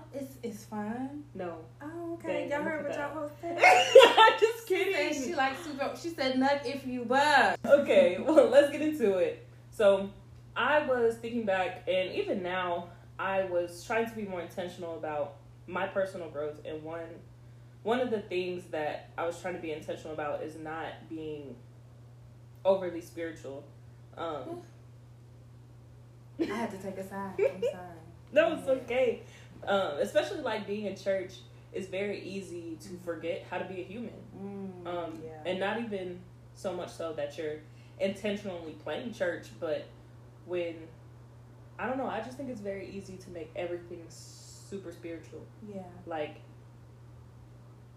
it's good to pray about everything, but then you also have to be like, okay, sis, get in therapy. Right. Like, the practical side of things. Yeah.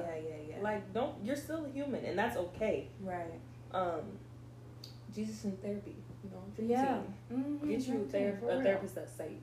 Okay? Please. And filled with the Holy Ghost. Okay? Don't then y'all both will be sitting up there. Right. Confused.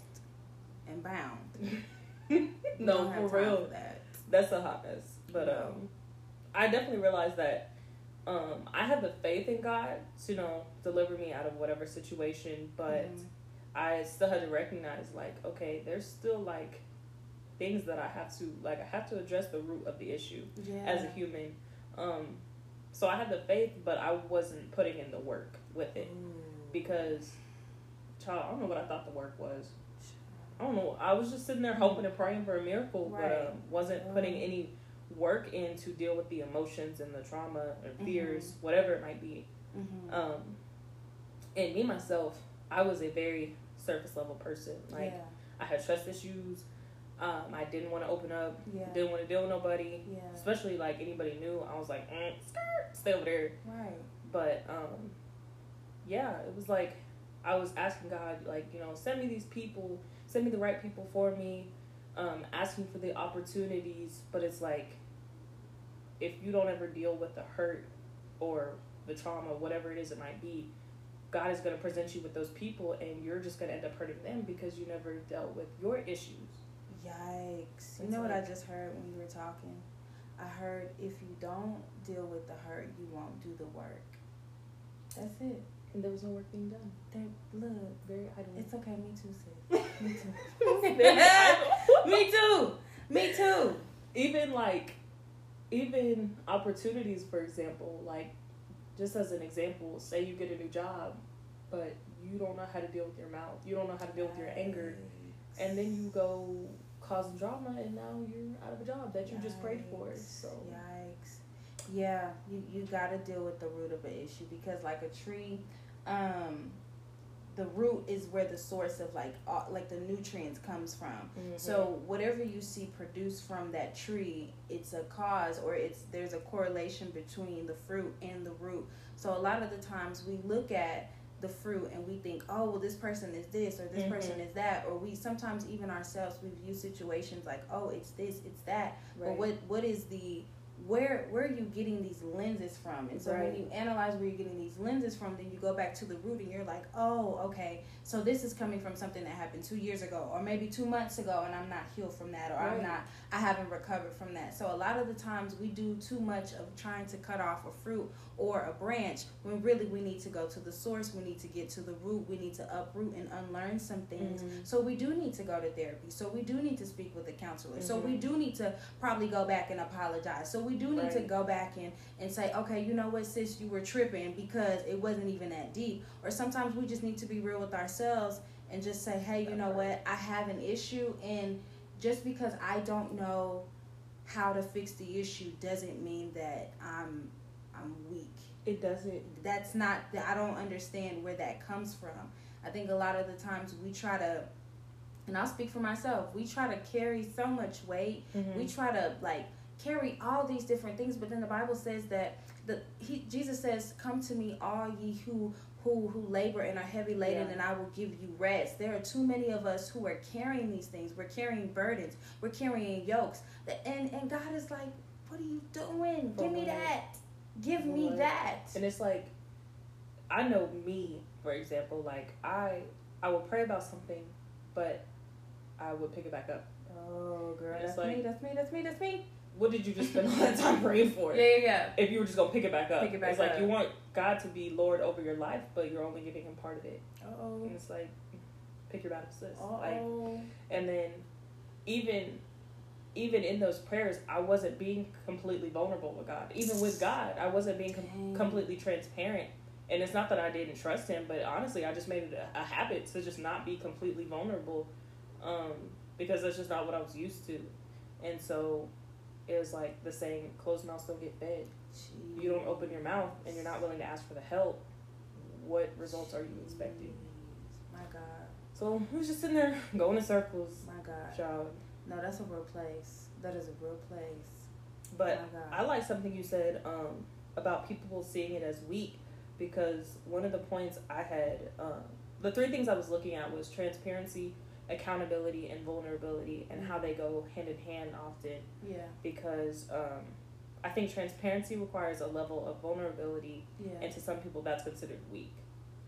Like some people, especially in Black households, emotions was that. What are you crying for? And it's like, what you mean what I'm crying for? I'm hurt. Yeah, you hurt me. You just yelled at me, or you just took my food away, or you just beat me.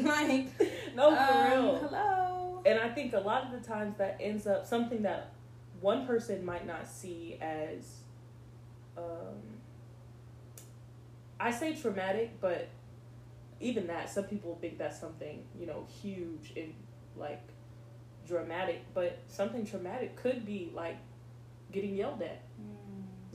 Some people have an issue with people raising their voice at them because it's they associate that negatively, when it could just be one person being passionate. They're not necessarily trying to be negative towards you, but people. Can I say something? No, go ahead. Oh my God, because let me tell y'all something. I love talking to Ray, because whenever she and I, so we typically have our Bible studies. Just a little caveat.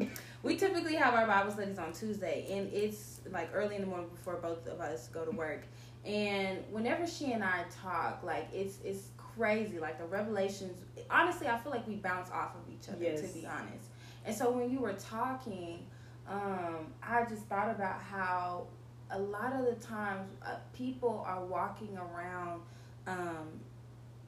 wounded, and they're hurt, and they're still in this trauma, because people associate trauma with drama. And I like how you said, because it wasn't dramatic, so a lot of the times people are like, oh, well, it's not a big deal. Right. No. To you. To you. Okay. And because of that, we have normalized perversion in a sense. Yes. And so all perversion is basically making an abnormal thing normal. And so that is Oh my God! I just had to share that. No, that's good. Somebody needed to catch that because I caught it, and so I'm throwing it back to y'all No, because for real. man, there are so many people out here who are like, oh no, I'm good. You know, although my mama used to take my food from me and da da da da, or although my dad used to do this to me, or although my friends used to do this to me, you consider that a normal thing. But as time went on, because it was not a dramatic thing, or because it was not on the extreme level of the scale, you just associated your trauma as being something normal. But now we see that perversion has become a dominant factor in your life. You've now normalized the abnormal. Yeah. Yikes. Like, and one thing that I see that's common a lot is like eating disorders.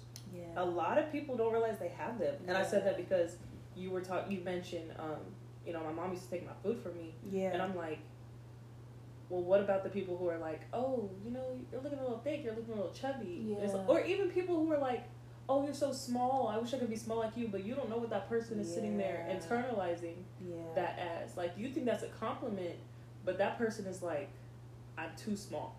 And now they overeat. Right. And they, like, you really have to be mindful of what you say and how you say it to people because a lot of people don't see what they're going through as trauma. Because it was perverted. It was normal to them. Yeah. So, dang, that's really sad. Oh Lord, child, That we got makes a my lot heart, to like, unpack. no, for real. We got a lot to unpack. My goodness. But the other thing that, as far as looking at transparency, vulnerability, and accountability, I think a lot of people don't understand the difference between honesty and transparency. Because it's your level of transparency that then requires accountability for the actions that you are transparent about. Yeah. And now makes you responsible for, if you're transparent about, oh, I deal with this. I deal with, I'm addicted to porn. I'm addicted to sex. Yeah. The more transparent you are, well, now you have more responsibility as far as correcting those actions. Yeah. So it's like, a lot of people, it's not that they don't want to be transparent, but it's like, do I really want to take responsibility for my actions? Like, because I'm comfortable here.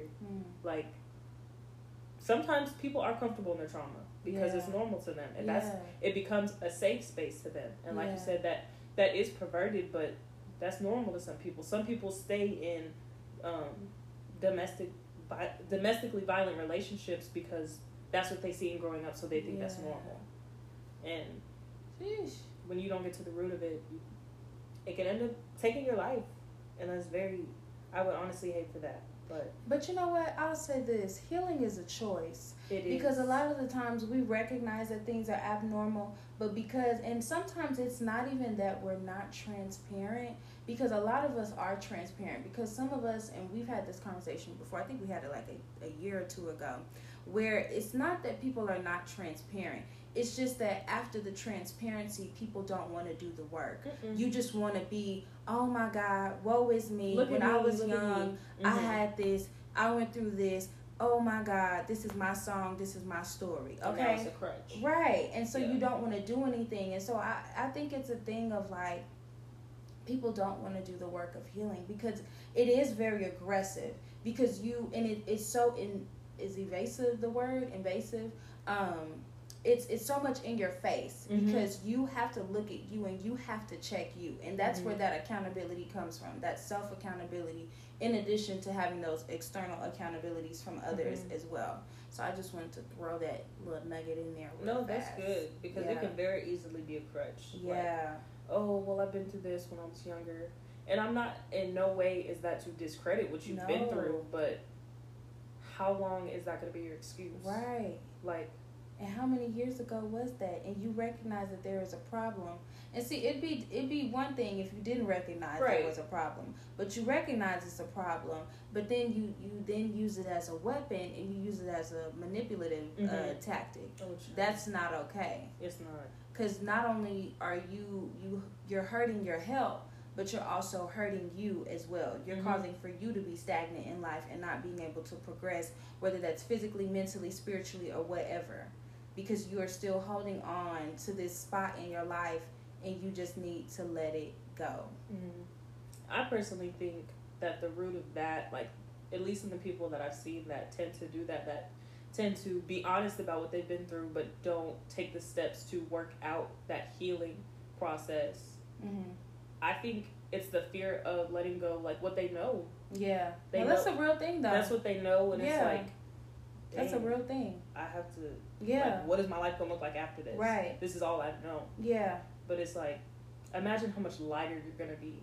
Man. Imagine how much more beautiful your life is gonna look when you don't have this dark cloud hanging in the back of your mind. Yeah. Because even those people that are willing to talk about it don't understand the difference between honesty and transparency. Because your level of transparency will then require accountability for those actions that you desire to change. That's good. No, I think honestly, because I didn't even think about it that way when you said it, that there's a difference between being honest and being transparent. Mm-hmm. I think you can be honest about how you feel, but you can't.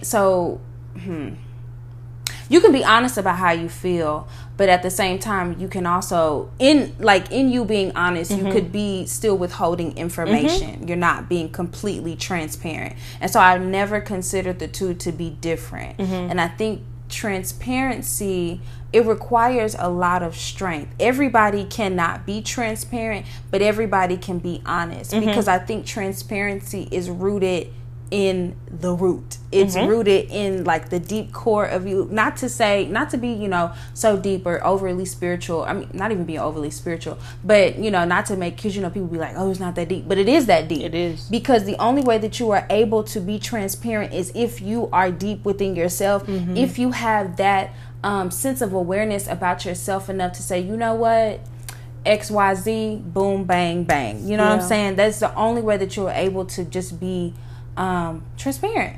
Yeah. So it takes a different kind of strength to be open and vulnerable and raw in front of someone else. It does. It takes a lot of strength. It really does. I think I can understand, at least for me, because I've been there. Like, I opened up to the wrong people and then ended up had my business in somebody else's ear. And it's like, dang. Yeah. The person I called my brother or my sister, now, like, because this person that I thought was close to me hurt me, now I really can't open up to anybody. But that's why I said, once you're able to identify the root, it's like, now I have the discernment to say, okay, maybe it's not time to open up. Right. Maybe I shouldn't open up to this person. Yeah. Maybe I can open up to this person because they've shown me these characteristics. That's good. So, yeah. That's good. There's a lot of power in vulnerability and transparency. Yeah. Because I think even me, like, as I've been transparent, and almost like you said, it does take strength, because as you're transparent, it's almost like you're unlocking that within you that you were just burying. It's like, now that I finally opened my mouth, it's like, okay, I've said it. Yeah. It's out there. Yeah. Like, it's like, okay, now... It almost like you're starting the car. So it's like, okay, we started the car, we got to put our foot in the gas. Right. It's like, okay, where are we going? That's where you start finding the accountability people that you can trust in your circle. It's like, okay, I know where to go. Like, I can trust these people, so I'm going to go here. Yeah. And here's my baggage. Like, I need you to get in the car, come with me, this is where we're going. But until you're transparent, you're just going to be sitting in the car. You're just going to be sitting in the driveway. Girl. Wishing you was at the store. Girl. That's good. That's good. Transparency. Y'all better be transparent. Open your mouth, say something. Okay. So, one of the reasons I wanted to bring you on this episode was because I read your book, and I think it was the epitome of transparency, accountability, vulnerability. Wow. It's the epitome of redeemed in saying so. Wow.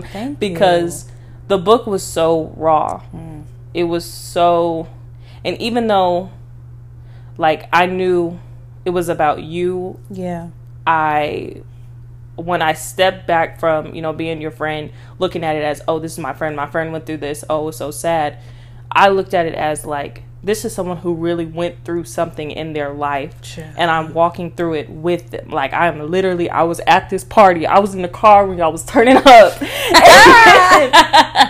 I was in the dorm room when y'all was acting up, like... And you really you didn't hold back. And I was like, wow, this is real. Yeah. Like, this is very real. Yeah. And that was very beautiful. Like, the way you illustrated that was absolutely beautiful. Thank you. And you know what? I had to be real because that's where I was. I spent too long being fake. I spent too long trying to please everybody. I spent too long going home and crying myself to sleep at night. I spent too long hiding behind the smoke. And when I mean smoke, like actual, like marijuana, weed, drugs. Okay, I don't do that no more, so I don't call the police. But I spent too long being this person that I wasn't, and I wasn't happy. And so I had to be so real because I know that if I'm going through this, I know somebody else is going through this as well. So I know that there are a lot of different birds out there who are caged. And one of the things about birds, I did a study on it before I released the book, of course, and I found that when you the bird has the ability to fly, correct? It has wings for a reason, so it is going to fly. It is, in some way, shape, or form, has the capacity to get off the ground. Right. But when you cage a bird, 9 times out of 10, what that does is it mentally shuts off its capacity. It mentally shuts off its system to where it thinks that it no longer has the ability to fly. Wow. So when you take this bird out of the cage, or even if you were to leave the cage gate open, it wouldn't fly because it's been in here for so long and it's been bound for so long. That's and just so normal. Exactly. And so that's why it was so important for me to really do a study on that, because I thought about it. I'm like, man, how many people are literally in a cage? Maybe you're not in a physical cage, but you're in a mental cage. Yeah. Maybe you're in a space where you're like, man, I don't know what to do. I feel like the walls are closing in on me, but you have the capacity to be great. You have the potential to be great, but you're surrounded by chaos. You're surrounded by different noises. You're surrounded by destruction. You're surrounded by these different things. And because you've been surrounded in this so long, now you succumb to this. But this is why the Bible says to be transformed, to not conform to the things of this world, but be ye transformed by the renewing of your mind. And so that is why sometimes that's why you hear a lot of the times when people are in jail, and this makes sense, I'm not lost. A lot of the times when people are in jail, they may be bound. They may be bound physically, but even let's even take it a step further. Okay, let's think about Paul when he was in jail, and you could see that he was bound, but even mentally, he still had the ability to give a sacrifice of praise. He still had the ability to open up his mouth and still praise God while he was yet in this cell, while he was yet in this physical cell. And so a lot of the time, some of us are in mental cells, mentally.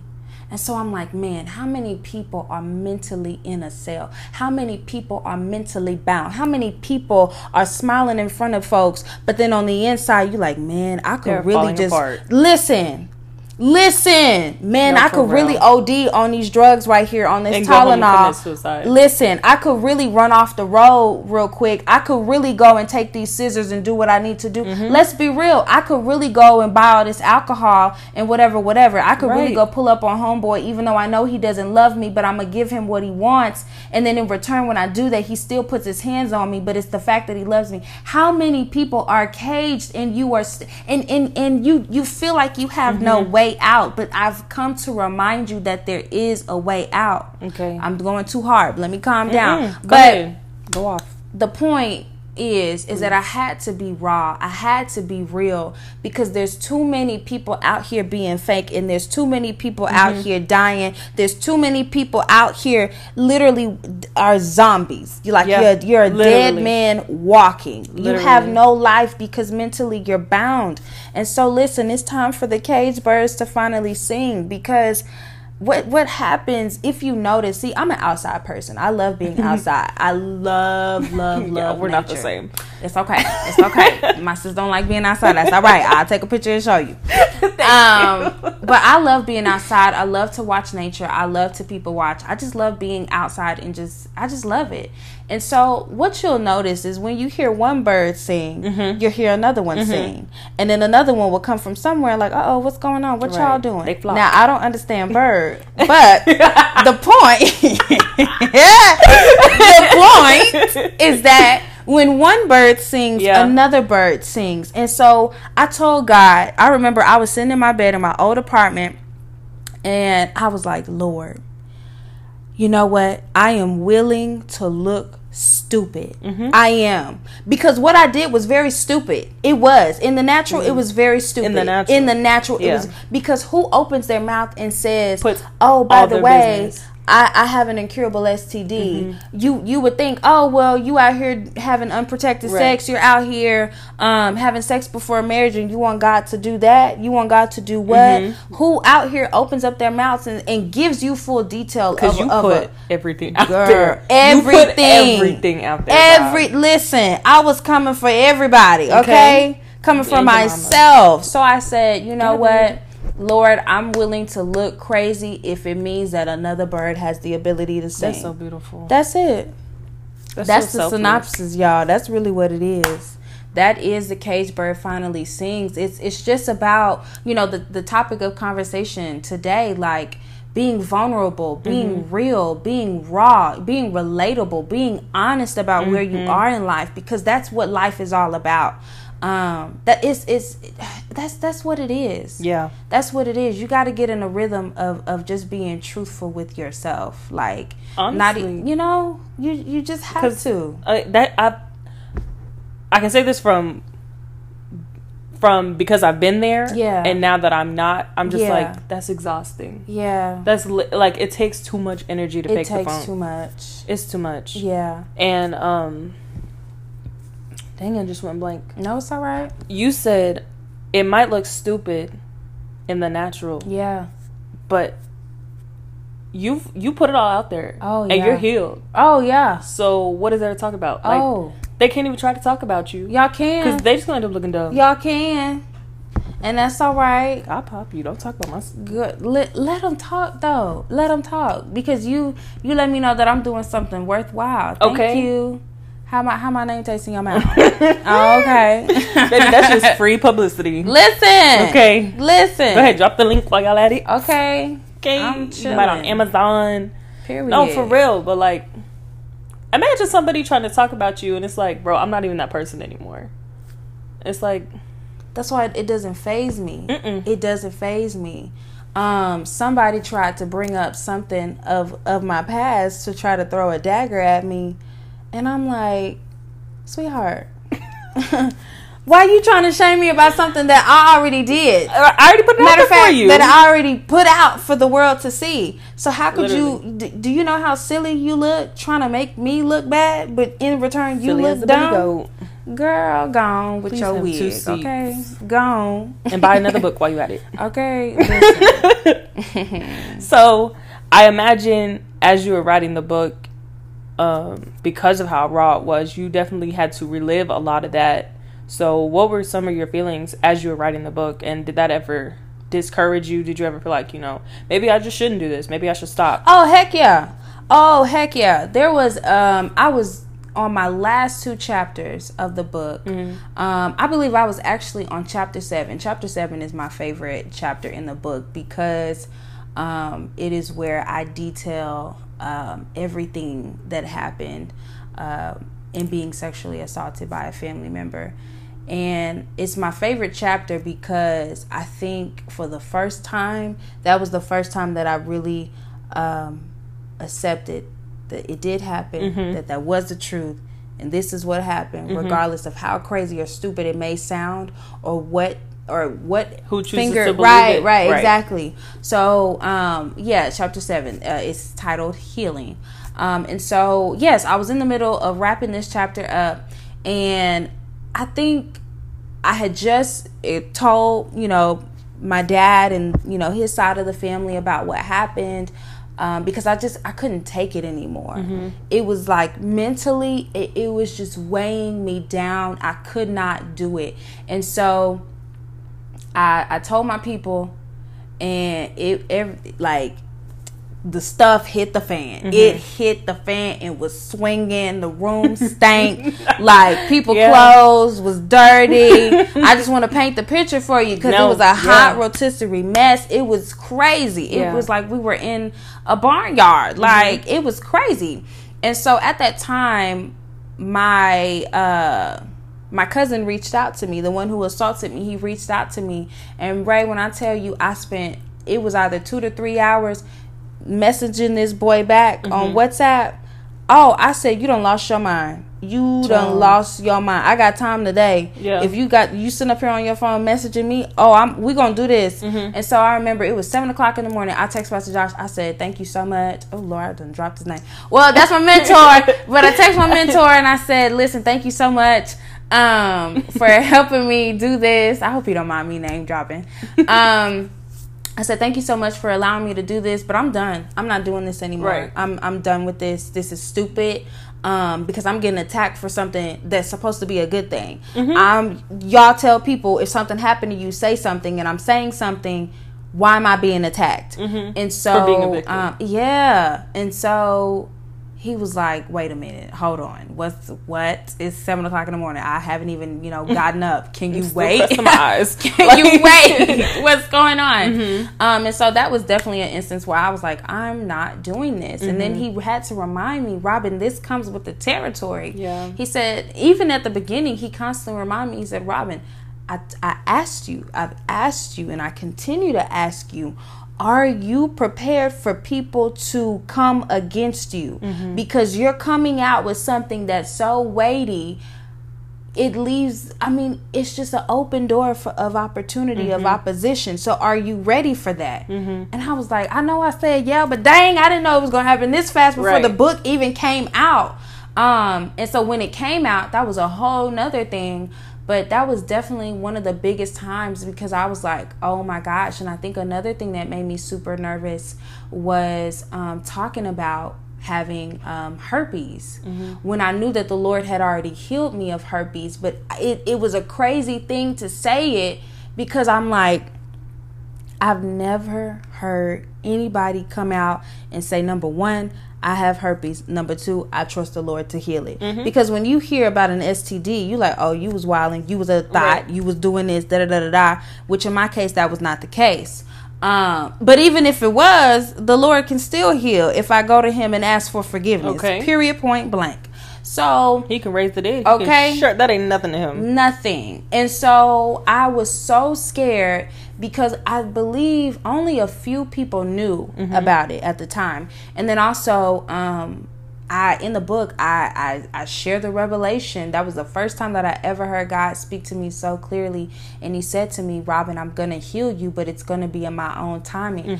And I was like, Lord, okay. But when God tells you something that's super crazy, but it's just between you and him. So it's like, you got all the faith in the world. But then when you start telling people, you're like, oh, okay, this sounds crazy. I sound like I've gone back crazy. What's going on?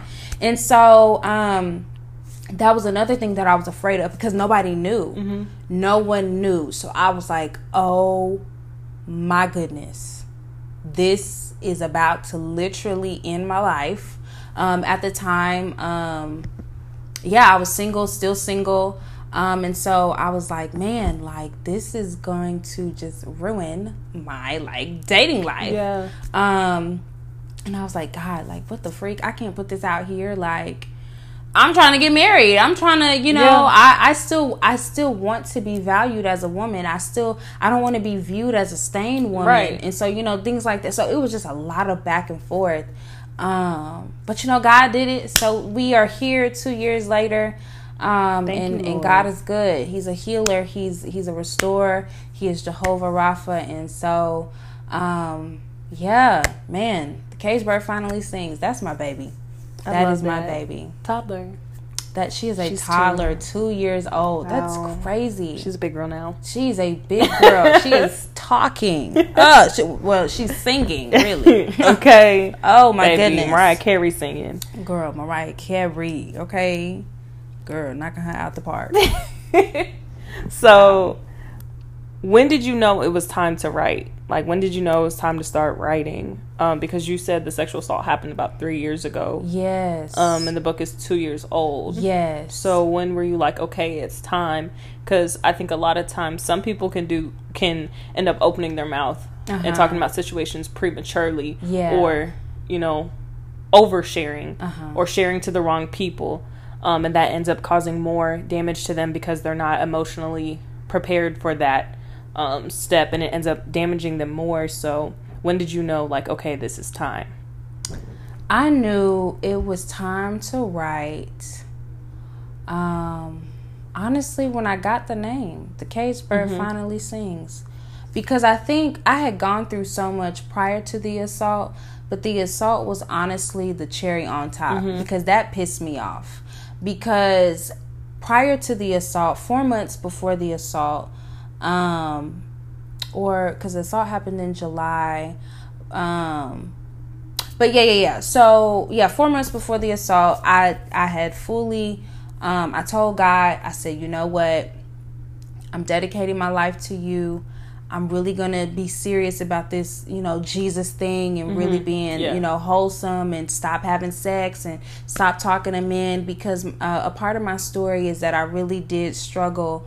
I would say that men were my kryptonite. They were my weakness, because I had always been affirmed by a man, but it wasn't in the way that a woman needs to be affirmed. It was always a physical thing, or a lustful thing, or a sexual thing. And so for a long time, I just thought that that's where my value was, and that's what type of woman that I was. And so when I had gotten the results back from the test and found out that I had an STD, I said, okay, you need to chill out, relax, and get to know yourself. Who is Robin? Like, who is she? Where is she going? What is she like? What doesn't she like? What irritates her? What does she love?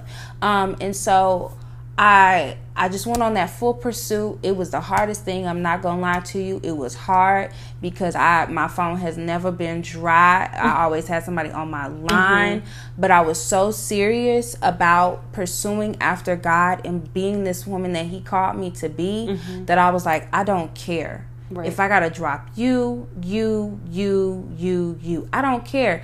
I checked my phone the other day. I totally forgot about this, but at that time, I went through a whole blocking spree. There are so many numbers in my phone right now that are still blocked. I'm like, oh my goodness, that's crazy.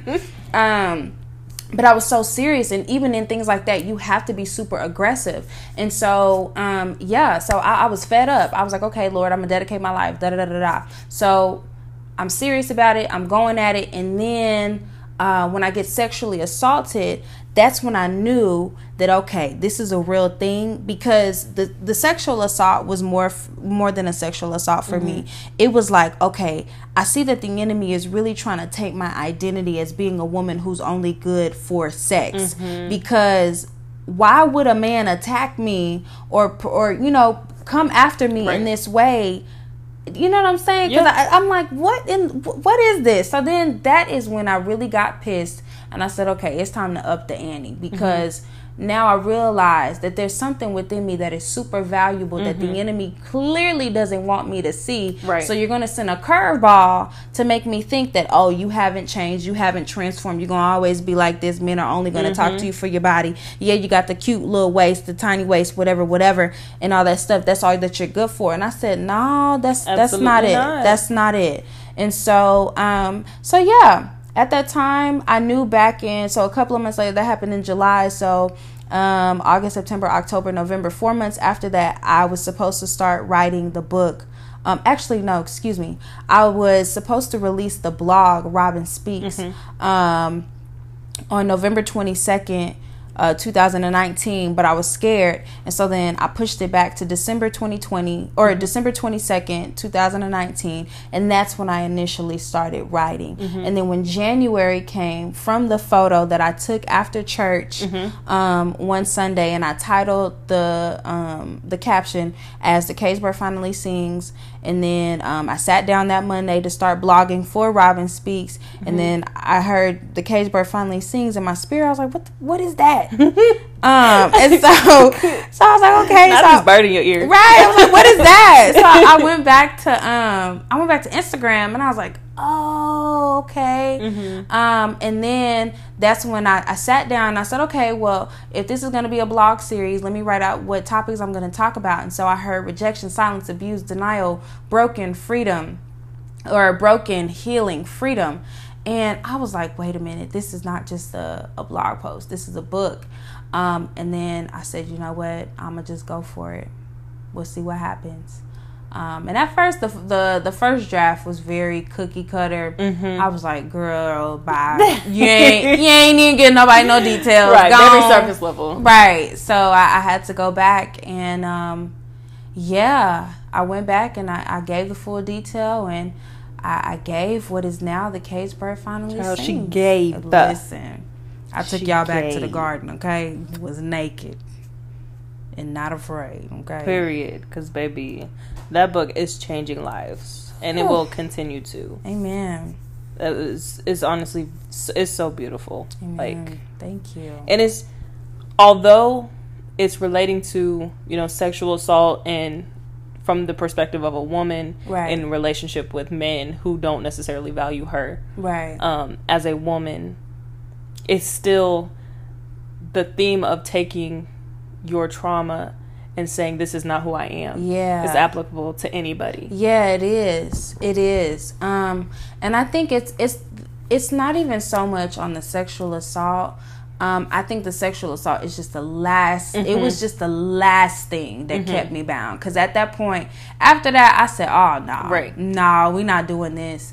But in each stage, I walk people through rejection. So it's for those who may feel rejected by family or, feeling silent by different things or feeling abused. The abuse doesn't have to be physical abuse. It could be emotional, mental, or physical. And not physical as far as, Throwing hands. Right, and then I walk you through being in denial, being in denial How could of this the happen to abuse. me? Right, exactly. And then being broken by the truth and different things like that. So I feel that this book is applicable for anybody in any stage or season in their life. But yeah, listen, my God, I gotta go back home and read that book. Sometimes you gotta go back. Sometimes you really have to go back and remember who you are and remember where you come from. Because it keeps you humble and it keeps you grounded and it keeps you reminded that God is indeed He's not a man, as the scripture says, that He's not a man that He shall lie, nor is He the son of man that He shall repent. And He's faithful. He's so faithful. You just gotta walk that thing out. You just have to literally walk that thing out. And sometimes you don't even have to look back. You don't have to. Sometimes what's in front of you will show you what was behind you. And you'll have a greater appreciation of what's in front of you and what's to come. So, man, God, thank you. So, what is something, now being where you are, what is something you would tell your former self? Oh, Lord. Oh, my God. I think, oh, Lord. I think what I would tell my former self is that you know who you are. You know who you are. Right. I think I've spent a lot of time, and even recently I realized that I spent a lot of time dumbing down who I am to fit the capacity or the cup for somebody else, and I'm not doing that. I am not doing that because the only person that hurts is me. Yeah. Because the only person who is left in question and confused and bewildered is me, is you. If you are that person who feels as though you keep dumbing yourself down or you keep putting a shade on your light and you keep dimming your light so somebody else can see. Baby, if you can't see, go get you some sunglasses or get out the way. Because I'm born to shine and I'm going to shine.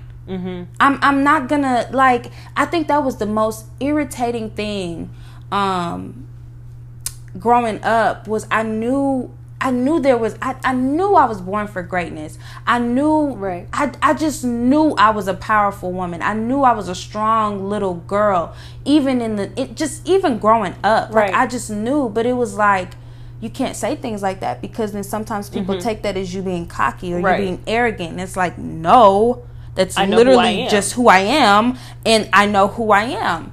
But I feel like when you're shaky in that, you allow for like so many people to just come in and say whatever. And so because I didn't know who I was, or I didn't stand firm in who I knew I was, a lot of people came and placed a lot of labels on me that I had to remove later on in life. Look at me like I'm 47. Girl, I'm only 22. You've lived a lot of life, though. Child. So you've lived a lot of life. Sound like somebody church mother. So even now, being where you are as this woman who's able to stand in the authority of Jesus and who knows who she is, and it's like, there's no, like, you can't, nobody can tell you otherwise. Nah, you can't. Shut but your mouth. You're still period. Shut up. Shut up and shut it down. Okay. Windows, shut out. Girl. Shut it down. And don't restart, okay? Just unplug. Girl, just break the motherboard. So, not you making me forget. Okay. I'm sorry, y'all. I got jokes. I play too much. So, as someone who you're where you are now. Yeah. But you're still human. Yes. You still have your triggers, if you will. Unfortunately. How do you deal with those now, being where you are? Yeah. You know, so in my second book, Signed a Girl Trying to Heal, this book is honestly a pocket guide to living and maintaining triumph. And so in this book I talk about the OWL system, which is acknowledge, accept, and live. So whenever I have a trigger, I have to take a moment to pause. Because me, I'm a busybody. I like to go. Move. I gotta be still. And when I recognize that something is wrong, see, a lot of the times, especially in the church, we just associate emotions as pray that away, get away. Like stop that, first of all. Because your soul is literally made up of your mind, will, and emotions. If you are running something away that is a part of you, that when God breathed his breath into you and you became a living soul, as some versions of the Bible does say, then there's an imbalance, right? And so I have to take a moment to pause and really ask myself and really backtrack, trace my steps. What happened? Where did this come from? What did I see? Who did I talk to? What did I read? What did I go back and read again? Or what did I go back and look at again? So I have to acknowledge it, first of all, acknowledge the trigger. Because a lot of the times we try to move past and ignore it and just do busy work. No, because when it's time to go to bed, I'm going to bed. I'm not sitting up here thinking about this, okay? So you have to acknowledge it, and then you have to accept. Sometimes you have to reaccept that the event has occurred, because a lot of the times when triggers do come, it's like, oh my God, it's like you're reliving it again. But you have to accept it. Whether you have to accept it 10 times within 1 minute, that is okay, or 10 times within an hour or a day. Space it. Whatever you have to do. But it's saying like, I know you're there. Exactly. And so the acceptance is not acceptance of the event, but it's acceptance of you acknowledging that the event has happened. And so after you've done that, then it's time to live. It's time to get back to life. I think honestly, now that I've healed, I realize the stronghold that trauma really has on us. I realize how it is a clogger to the pipeline of the soul. I realize how it really halts people in their destiny, in their pursuit to living in total freedom. And so when it's time to get back to life, it's time for you to get back to your day. It's time for you to get back to having fun with your friends and your family and your loved ones and things like that. It's time for you to get back to having fun, just having fun, whatever that looks like for you. Right. But it's time to get back to living, because this thing is a dead thing and it's trying to weigh you down. And so once you've gone through the steps of acknowledging and accepting it, drop that weight and let's get back to life. Let's get back to life. Please. Nobody got time for that. I be walking like I talk it. Girl. Well, that was my last question. Wow. This was fun. This was amazing. This was fun. I'm sorry, y'all. This is long. I hope, maybe y'all run on treadmill. They don't have to at get the over gym. it. Sorry. Maybe you're on a road trip. This has been one of my favorite episodes. No, this was dope. Wow. This was dope. Thank you, Robin. Thank Seriously, you. Thank you for your time and your vulnerability. Oh, Lord. Because, no, you didn't have to. You really didn't. You could have been like, go read the book. No. You didn't have to come sit here for over an hour of your day and share with me. And I don't take it for granted at all. I appreciate you. Thank you for even, doing this. Thank you for creating spaces for your listeners to really connect with different voices that you bring on your platform. And it's such a beautiful thing to witness. And I'm grateful that you invited me on the show. And I'm so excited to see what comes from this. I'm so excited to see where you go. So I'm proud of you. Like I said, I say it to her offline, so don't even trip. She's well loved. That's my megaphone. But I gotta come on here online, let y'all know that I support my sis. And Thank you. I'm super happy, super proud. But thank y'all. I hope y'all enjoy. I hope y'all enjoyed this episode. Tell them where they can get your fun. books. Yes, so and merchandise, baby. She's a fashion icon. So my books are available to you at www.robinspeaks.com. Robin with an E. Yes, Robin with an E. ROBYNE. Speaks SPEAKS.com.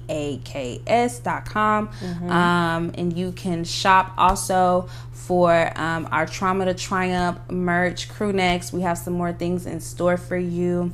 And so y'all just be on the lookout. And if you want to follow me on the socials, follow me at Robin Speaks on Instagram and Facebook for those of y'all who are still saved and sanctified, filled with the Holy Ghost. I'm staying on Facebook. Okay, I'm not getting on Facebook ever.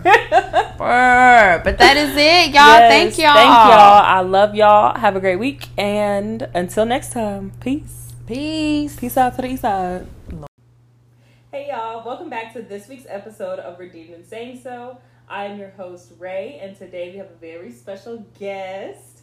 The author, the preacher, the teacher, the triumph coach, the fashion icon, my personal megaphone, Robin Henry. Hey. Give it up, live studio audience. Woo! No, it's both making noise. Oh my goodness. Personal megaphone. No, you know how we do. We get together and just be making a bunch of noise. But hey, sis. Hey. Welcome. Thank you so much for just allowing me to be on the podcast. Like, this is super dope. What you are doing is super, super amazing. I tell you that offline, but I'm going to tell you online because I need the people to know that you got real supporters in real life, and we really do be about that business, okay? That's my dog. That's my dog. But I'm so excited for us to chit chat. I'm so excited for us to get and dive deeper into this conversation. Let's get it. I'm excited. Okay, so Robin is here today to talk with us about what it's like to go from trauma to triumph. But before we get started, I do want to ask a random question, to break the ice and for the listeners to get a fun fact about you. Okay. So, if you could be a member of any TV show, what show would it be? Oh, that's easy. Real Housewives of Atlanta. Oh, why are you like this? That's very easy. Most of my lingo is from Real Housewives of Atlanta. It's either Phaedra, Nene, or Portia. You know, I've only seen Real Housewives. Get out. I've never seen a whole episode. Stop. Never. What are you doing? What were you doing? Where were you? Like in 2011. They were wild, and I was like, I can't. No. That's actually a really good time to watch. Like everything before, I'd say season 9. Yeah, because after that, that's when they started. You could tell that it wasn't like. It was too staged. It was too scripted. So I was like. But don't they just fight? No, they don't just fight. They give you a nice little read. It's very classy. Is it? It is. It's very classy. Like there's an episode where this lady, she's on the show. I'm not gonna say too much to give too much away, but she was on the show, and basically she got red, but she was like, I don't feel red, but she did get red. So classy reads, like a book. Oh Lord. Okay, well let's go ahead and get into it, because it wouldn't be me. No, you don't. See, when you have a way with words, you honestly are a winner. Like, you don't have to throw hands. Don't raise your hand. You don't. It's fun. No. Oh, okay. Dang, Y'all look heard at what that. y'all host said? Just She kidding. said she likes super. She said nut if you bug. Okay, well, let's get into it. So, I was thinking back, and even now, I was trying to be more intentional about my personal growth. And one of the things that I was trying to be intentional about is not being overly spiritual. I had to take a side. I'm sorry. No, it's okay. Especially like being in church, it's very easy to forget how to be a human. And not even so much so that you're intentionally playing church, but when, I don't know, I just think it's very easy to make everything super spiritual. Yeah. Like, it's good to pray about everything, but then you also have to be like, okay, sis, get in therapy. Right. Like, the practical side of things. Yeah. Yeah. like, you're still a human, and that's okay. Right. Jesus in therapy, you know, drink Yeah. tea. Mm-hmm. Get you a therapist that's saved. Okay? Please. And And filled with the Holy Ghost. Okay? Because Don't then be y'all out both here- will be sitting up there. Right. Confused. And bound. No, Don't have for time real. for that. That's a hot mess. But No. I definitely realized that I have the faith in God to, you know, deliver me out of whatever situation, but I still had to recognize, like, okay, there's still, like, things that I have to address the root of the issue as a human. So I had the faith, but I wasn't putting in the work with it because, child, I don't know what I thought the work was. I don't know. I was just sitting there hoping and praying for a miracle, but wasn't putting any work in to deal with the emotions and the trauma or fears, whatever it might be. And me, myself, I was a very surface level person. Like, I had trust issues. I didn't want to open up. Didn't want to deal with nobody. Especially, like, anybody new. I was like, skirt, stay over there. Right. But, yeah, it was like, I was asking God, like, you know, send me these people, send me the right people for me, asking for the opportunities, but it's like, if you don't ever deal with the hurt or the trauma, whatever it is it might be, God is going to present you with those people, and you're just going to end up hurting them because you never dealt with your issues. Yikes. You It's know what like- I just heard when you were talking? I heard if you don't deal with the hurt, you won't do the work. That's it. And there was no work being done. Look, Very idle. it's okay. Me too, sis. Me too. Very idle. Me too. Me too. Even opportunities, for example, like, just as an example, say you get a new job, but you don't know how to deal with your mouth. You don't know how to deal with your anger. And then you go causing drama, and now you're out of a job that you just prayed for. So Yikes. Yeah, you got to deal with the root of an issue because, like a tree, the root is where the source of like the nutrients comes from. So whatever you see produced from that tree, it's a cause, or there's a correlation between the fruit and the root.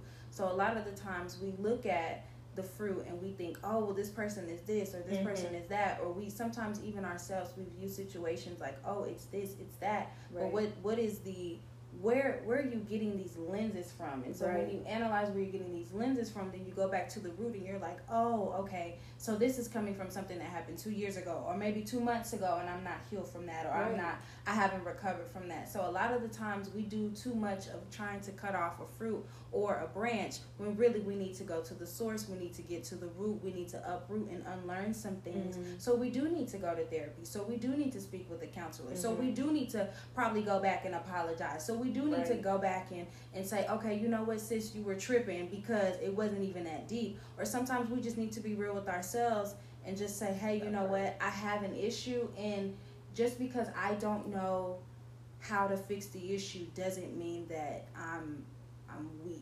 it doesn't. That's not, I don't understand where that comes from. I think a lot of the times we try to, and I'll speak for myself, we try to carry so much weight. We try to carry all these different things, but then the Bible says that Jesus says, come to me all ye who labor and are heavy laden, and I will give you rest. There are too many of us who are carrying these things. We're carrying burdens. We're carrying yokes. And God is like, what are you doing? Give me that. Give me that. And it's like, I know me, for example, like I will pray about something, but I would pick it back up. Oh, girl, And it's that's like- me. That's me. That's me. That's me. What did you just spend all that time praying for? Yeah. If you were just gonna pick it back up, Pick it back it's like up. you want God to be Lord over your life, but you're only giving Him part of it. Oh. And it's like, pick your battles, sis. Oh. Like, and then even in those prayers, I wasn't being completely vulnerable with God. Even with God, I wasn't being completely transparent. And it's not that I didn't trust Him, but honestly, I just made it a habit to just not be completely vulnerable, because that's just not what I was used to. And so it was like the saying, closed mouths don't get fed. Jeez. You don't open your mouth and you're not willing to ask for the help. What results are you expecting? My God. So we was just sitting there going in circles, My God. child. No, that's a real place. That is a real place. But My God. I like something you said about people seeing it as weak, because one of the points I had, the three things I was looking at was transparency, accountability, and vulnerability, and how they go hand in hand often. Yeah. Because I think transparency requires a level of vulnerability, Yeah. and to some people that's considered weak. Mm. Like some people, especially like in Black households, like emotions Shackles. was that. Mm. Like, what are you crying for? And it's like, What you mean? What I'm crying for? I'm hurt. Yeah, you hurt me. You just yelled at me, or you just took my food away, or you just like beat me. Like, No, for real. Hello. And I think a lot of the times that ends up something that one person might not see as, I say traumatic, but even that, some people think that's something, huge and like dramatic, but something traumatic could be like getting yelled at. Mm. Like some people have an issue with people raising their voice at them Yeah. because it's like Yeah. they associate that negatively, Yeah. when it could just be one person being passionate. They're not necessarily trying to be negative Ooh. towards you. But people, Ooh, can I say No, something? go ahead. Oh my God, because let me tell y'all something. I love talking to Ray because whenever she and I, so we typically have our Bible studies. Let me just a little caveat. We typically have our Bible studies on Tuesday, and it's like early in the morning before both of us go to work. And whenever she and I talk, like it's crazy. Like the revelations. Honestly, I feel like we bounce off of each other. Yes. To be honest. And so when you were talking, I just thought about how a lot of the times people are walking around wounded and they're hurt and they're still in this trauma because people associate trauma with drama. And I like how you said because it wasn't dramatic, so a lot of the times people are like, oh, well, it's not a big deal. right? No. To you. To you. Okay. And because of that, we have normalized perversion in a sense. And Yes. so all perversion is basically making an abnormal thing normal. Mhm. And so that is, oh my God, I just had to share that. No, that's good. Somebody needed to catch that because I caught it, and so I'm throwing it back to y'all No, because for real. man, there are so many people out here who are like, oh no, I'm good. Although my mama used to take my food from me and da da da da da, or although my dad used to do this to me, or although my friends used to do this to me, you consider that a normal thing. But as time went on, because it was not a dramatic thing, or because it was not on the extreme level of the scale, you just associated your trauma as being something normal. But now we see that perversion has become a dominant factor in your life. You've now normalized the abnormal. Yeah. Yikes. Like, and one thing that I see that's common a lot is like eating disorders. yeah. A lot of people don't realize they have them, and I said that because you mentioned, my mom used to take my food from me, Yeah. and I'm like, well, what about the people who are like, oh, you're looking a little thick, you're looking a little chubby, Yeah. or even people who are like, oh, you're so small, I wish I could be small like you, but you don't know what that person is sitting there Yeah. internalizing Yeah. that as. Like, you think that's a compliment, but that person is like, I'm too small, and now they Right. overeat, Right. and they like you really have to be mindful of what you say and how you say it to people, Yeah. because a lot of people don't see what they're going through as trauma, because it was perverted, it was normal to them. Yeah. So dang, that's really sad. Oh Lord. Child, we That got makes a me lot hurt, to like- unpack. No, for real. We got a lot to unpack. My goodness. But the other thing that as far as looking at transparency, vulnerability, and accountability, I think a lot of people don't understand the difference between honesty and transparency. Because it's your level of transparency that then requires accountability for the actions that you are transparent about. Yeah. And now makes you responsible for, if you're transparent about, I deal with this. I deal with, I'm addicted to porn. I'm addicted to sex. Yeah. The more transparent you are, well, now you have more responsibility as far as correcting those actions. Yeah. So it's like, a lot of people, it's not that they don't want to be transparent, but it's like, do I really want to take responsibility for my actions? Like, because I'm comfortable here. Like, sometimes people are comfortable in their trauma because it's normal to them. And it becomes a safe space to them. And like you said, that is perverted, but that's normal to some people. Some people stay in domestically violent relationships because that's what they see in growing up, so they think that's normal. And when you don't get to the root of it, it can end up taking your life. And that's I would honestly hate for that. But you know what? I'll say this. Healing is a choice. It is. Because a lot of the times we recognize that things are abnormal, and sometimes it's not even that we're not transparent, because a lot of us are transparent. Because some of us, and we've had this conversation before, I think we had it like a year or two ago, where it's not that people are not transparent. It's just that after the transparency, people don't want to do the work. You just want to be, oh my God, woe is me. When I was young, I had this, I went through this. Oh my God, this is my song, this is my story. Okay? And that was a crutch. Right. And so you don't want to do anything. And so I think it's a thing of like, people don't want to do the work of healing because it is very aggressive. Because it's so is evasive, the word invasive. It's so much in your face because you have to look at you and you have to check you, and that's where that accountability comes from, that self accountability, in addition to having those external accountabilities from others as well. So I just wanted to throw that little nugget in there. No, that's good because it can very easily be a crutch. Yeah. Like, I've been through this when I was younger, and I'm not, in no way is that to discredit what you've been through, but how long is that going to be your excuse? Right. Like, and how many years ago was that? And you recognize that there is a problem. And see, it'd be one thing if you didn't recognize there was a problem, but you recognize it's a problem. But then you then use it as a weapon and you use it as a manipulative tactic. That's not okay. It's not. Because not only are you're hurting your health, but you're also hurting you as well. You're causing for you to be stagnant in life and not being able to progress, whether that's physically, mentally, spiritually, or whatever. Because you are still holding on to this spot in your life and you just need to let it go. I personally think that the root of that, like, at least in the people that I've seen that tend to do that tend to be honest about what they've been through but don't take the steps to work out that healing process.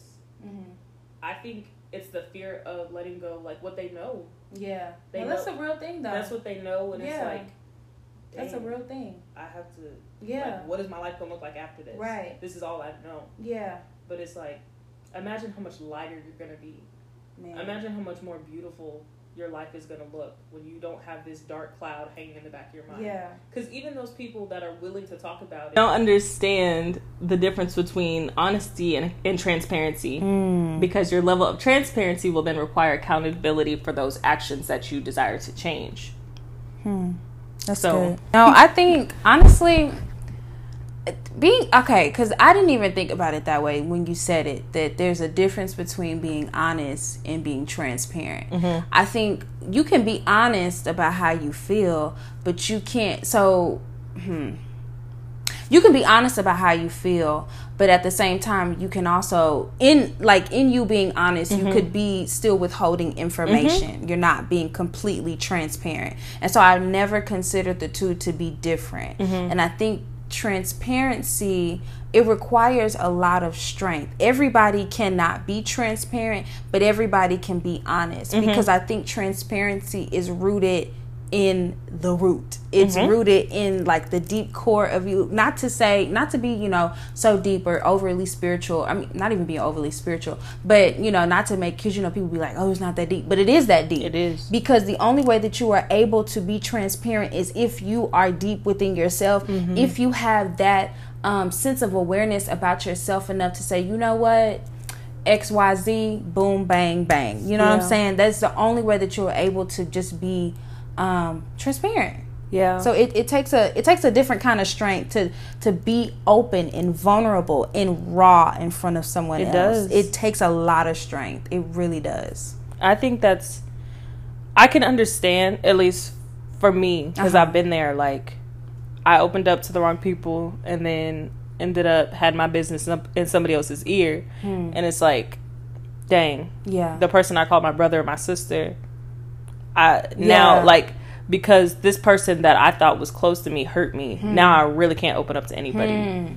But that's why I said once you're able to identify the root, it's like now I have the discernment to say, okay, maybe it's not time to open up. Right. Maybe I shouldn't open up to this person. Yeah. Maybe I can open up to this person because they've shown me these characteristics. That's good. So yeah, that's good. There's a lot of power in vulnerability and transparency. Yeah.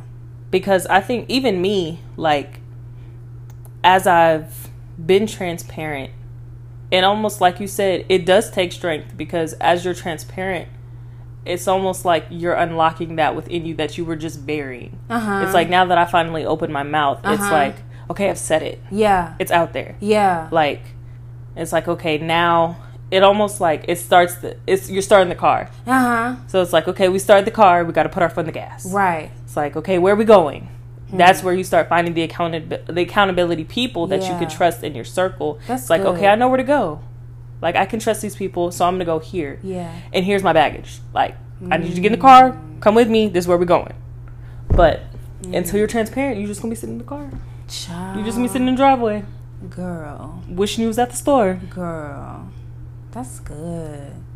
That's good. Transparency. Y'all better be transparent. Open your mouth, say something. Okay. So one of the reasons I wanted to bring you on this episode was because I read your book, and I think it was the epitome of transparency, accountability, vulnerability. Wow. It's the epitome of redeemed in saying so. Wow. Thank because the book was so raw. It was so, and even though, like, I knew it was about you. Yeah. When I stepped back from, you know, being your friend, looking at it as, oh, this is my friend went through this, oh, it's so sad. I looked at it as, like, this is someone who really went through something in their life. Sure. And I'm walking through it with them. Like, I was at this party. I was in the car when y'all was turning up.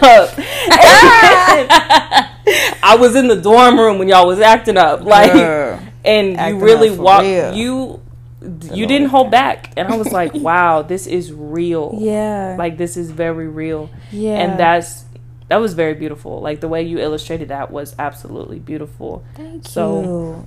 And you know what? I had to be real because that's where I was. I spent too long being fake. I spent too long trying to please everybody. I spent too long going home and crying myself to sleep at night. I spent too long hiding behind the smoke. And when I mean smoke, like actual, like marijuana, weed, drugs. Okay, I don't do that no more, so I don't call the police. But I spent too long being this person that I wasn't, and I wasn't happy. And so I had to be so real, because I know that if I'm going through this, I know somebody else is going through this as well. So I know that there are a lot of different birds out there who are caged. And one of the things about birds, I did a study on it before I released the book, of course, and I found that when you the bird has the ability to fly, correct?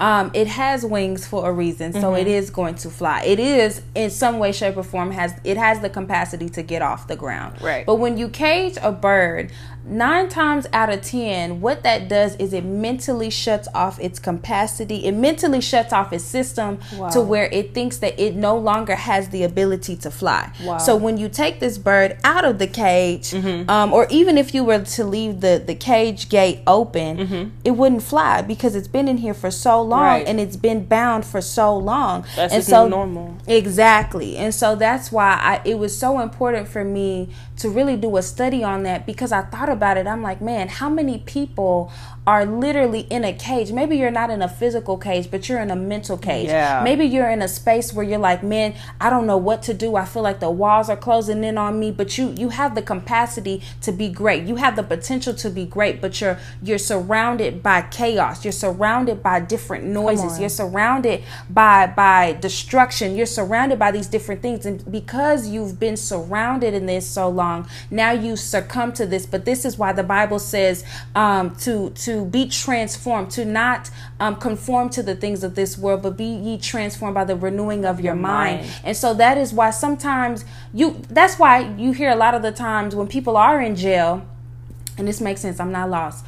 A lot of the times when people are in jail, they may be bound. They may be bound physically, but even let's even take it a step further. Okay, let's think about Paul when he was in jail, and you could see that he was bound, but even mentally, he still had the ability to give a sacrifice of praise. He still had the ability to open up his mouth and still praise God while he was yet in this cell, while he was yet in this physical cell. And so a lot of the time, some of us are in mental cells, mentally. And so I'm like, man, how many people are mentally in a cell? How many people are mentally bound? How many people are smiling in front of folks, but then on the inside, you're like, man, I could really just Listen, man, I could really OD on these drugs right here on this Tylenol. Listen, I could really run off the road real quick. I could really go and take these scissors and do what I need to do. Let's be real. I could really go and buy all this alcohol and whatever. I could really go pull up on homeboy, even though I know he doesn't love me, but I'm going to give him what he wants. And then in return, when I do that, he still puts his hands on me, but it's the fact that he loves me. How many people are caged and you are, and you feel like you have no way out, but I've come to remind you that there is a way out. Okay, I'm going too hard. Let me calm down. Go off. The point is that I had to be raw. I had to be real, because there's too many people out here being fake, and there's too many people out here dying. There's too many people out here literally are zombies. You're like you're a dead man walking. You have no life because mentally you're bound. And so listen, it's time for the cage birds to finally sing, because what happens if you notice? See, I'm an outside person. I love being outside. I love we're nature. not the same. It's okay. It's okay. My sisters don't like being outside. That's all right. I'll take a picture and show you. But I love being outside. I love to watch nature. I love to people watch. I just love being outside and I just love it. And so what you'll notice is when you hear one bird sing, you'll hear another one sing.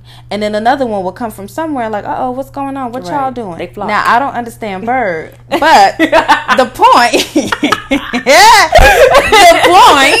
is that when one bird sings, another bird sings. And so I told God, I remember I was sitting in my bed in my old apartment, and I was like, Lord, you know what? I am willing to look stupid.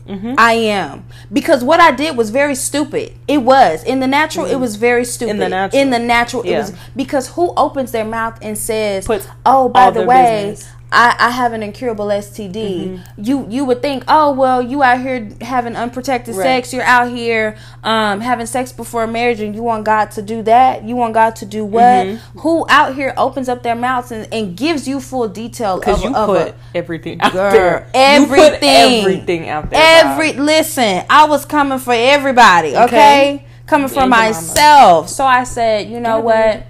Lord, I'm willing to look crazy if it means that another bird has the ability to sing. That's so beautiful. That's it. That's the synopsis, y'all. That's really what it is. That is the cage bird finally sings. It's just about, the topic of conversation today, like being vulnerable, being real, being raw, being relatable, being honest about where you are in life, because that's what life is all about. That's what it is. Yeah. That's what it is. You got to get in a rhythm of just being truthful with yourself. Like, honestly, you just have to. I can say this from because I've been there. Yeah. And now that I'm not, I'm just Yeah. like, that's exhausting. Yeah. That's like, it takes too much energy to pick the phone. It takes too much. It's too much. Yeah. And dang, I just went blank. No, it's all right. You said it might look stupid in the natural. Yeah. But you put it all out there. Oh, and yeah. you're healed. Oh, yeah. So what is there to talk about? Like, they can't even try to talk about you. Y'all can. Because they just gonna end up looking dumb. Y'all can. And that's all right. I'll pop you. Don't talk about my... Good. Let them talk, though. Let them talk. Because you let me know that I'm doing something worthwhile. Thank you. How my name tastes in your mouth? Oh, okay. Baby, that's just free publicity. Listen. Okay. Listen. Go ahead. Drop the link while y'all at it. Okay. Okay. I'm You chilling. can buy it on Amazon. Period. No, for real. But, like, imagine somebody trying to talk about you and it's like, bro, I'm not even that person anymore. It's like... That's why it doesn't faze me. Mm-mm. It doesn't faze me. Somebody tried to bring up something of my past to try to throw a dagger at me. And I'm like, sweetheart, why are you trying to shame me about something that I already did? I already put it out there for you. That I already put out for the world to see. So how could Literally. do you know how silly you look trying to make me look bad, but in return you Silly look as a billy dumb? goat. Girl, gone with Please your have 2 wig, seats. okay? Gone. And buy another book while you at it. Okay, listen. So, I imagine as you were writing the book, because of how raw it was, you definitely had to relive a lot of that. So, what were some of your feelings as you were writing the book? And did that ever discourage you? Did you ever feel like, maybe I just shouldn't do this? Maybe I should stop? Oh, heck yeah. There was, I was on my last 2 chapters of the book. Mm-hmm. I believe I was actually on chapter 7. Chapter 7 is my favorite chapter in the book because it is where I detail everything that happened in being sexually assaulted by a family member. And it's my favorite chapter because I think for the first time, that was the first time that I really accepted that it did happen, Mm-hmm. that was the truth, and this is what happened, regardless of how crazy or stupid it may sound, or what Who chooses finger to believe right it. Right. exactly. So chapter 7 is titled Healing. And so yes, I was in the middle of wrapping this chapter up, and I think I had just told my dad and his side of the family about what happened, because I couldn't take it anymore. Mm-hmm. It was like mentally it was just weighing me down. I could not do it. And so I told my people, and the stuff hit the fan. Mm-hmm. It hit the fan and was swinging. The room stank. Like people's Yeah. clothes was dirty. I just want to paint the picture for you because it was a hot rotisserie mess. It was crazy. Yeah. It was like we were in a barnyard. Like it was crazy. And so at that time, my cousin reached out to me. The one who assaulted me, he reached out to me. And Ray, when I tell you, it was either 2 to 3 hours messaging this boy back on WhatsApp.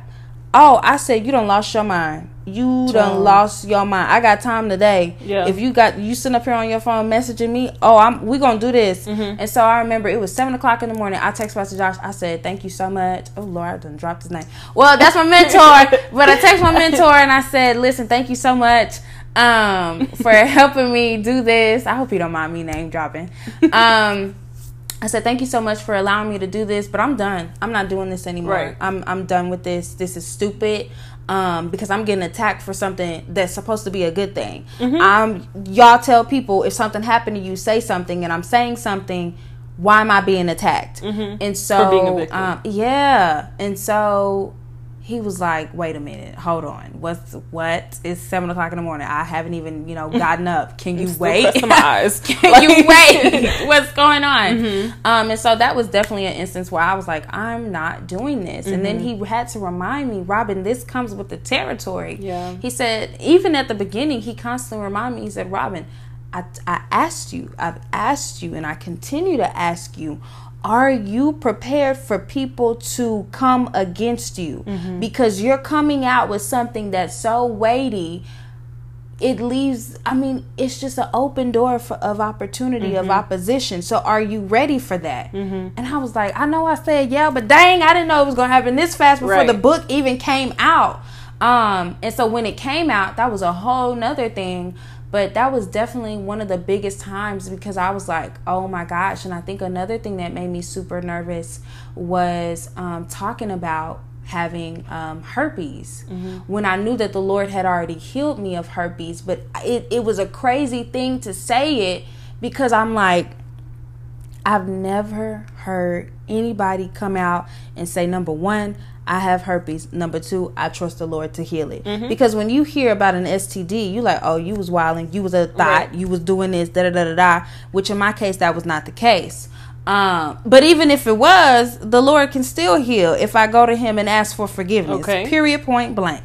So he can raise the dead. Okay. Sure, that ain't nothing to him. Nothing. And so I was so scared because I believe only a few people knew about it at the time. And then also, in the book, I share the revelation. That was the first time that I ever heard God speak to me so clearly. And he said to me, Robin, I'm going to heal you, but it's going to be in my own timing. And I was like, Lord, okay. But when God tells you something that's super crazy, but it's just between you and him. So it's like, you got all the faith in the world. But then when you start telling people, you like, oh, okay, this sounds crazy. I sound like I've gone back crazy. What's going on? And so, that was another thing that I was afraid of because nobody knew. No one knew. So I was like, oh my goodness. This is about to literally end my life. At the time, I was single, still single. And so I was like, man, this is going to just ruin my dating life. Yeah. And I was like, God, what the freak? I can't put this out here. I'm trying to get married. I'm trying to, I still want to be valued as a woman. I don't want to be viewed as a stained woman. Right. And so, things like that. So it was just a lot of back and forth. But God did it. So we are here 2 years later. And God is good. He's a healer. He's a restorer. He is Jehovah Rapha. And so, man, the cage bird finally sings. That's my baby. That is my baby. Toddler. She's a toddler, 2 years old. Wow. That's crazy. She's a big girl now. She's a big girl. She is talking. She's singing, really. Okay. Oh, my goodness. Mariah Carey singing. Girl, Mariah Carey, okay? Girl, knocking her out the park. So, when did you know it was time to write? When did you know it was time to start writing? Because you said the sexual assault happened about 3 years ago. Yes. And the book is 2 years old. Yes. So when were you like, okay, it's time? Because I think a lot of times some people can end up opening their mouth and talking about situations prematurely. Yeah. Or, oversharing or sharing to the wrong people. And that ends up causing more damage to them because they're not emotionally prepared for that step, and it ends up damaging them more. So when did you know, okay, this is time? I knew it was time to write. Honestly, when I got the name, The Cage Bird Finally Sings, because I think I had gone through so much prior to the assault, but the assault was honestly the cherry on top because that pissed me off.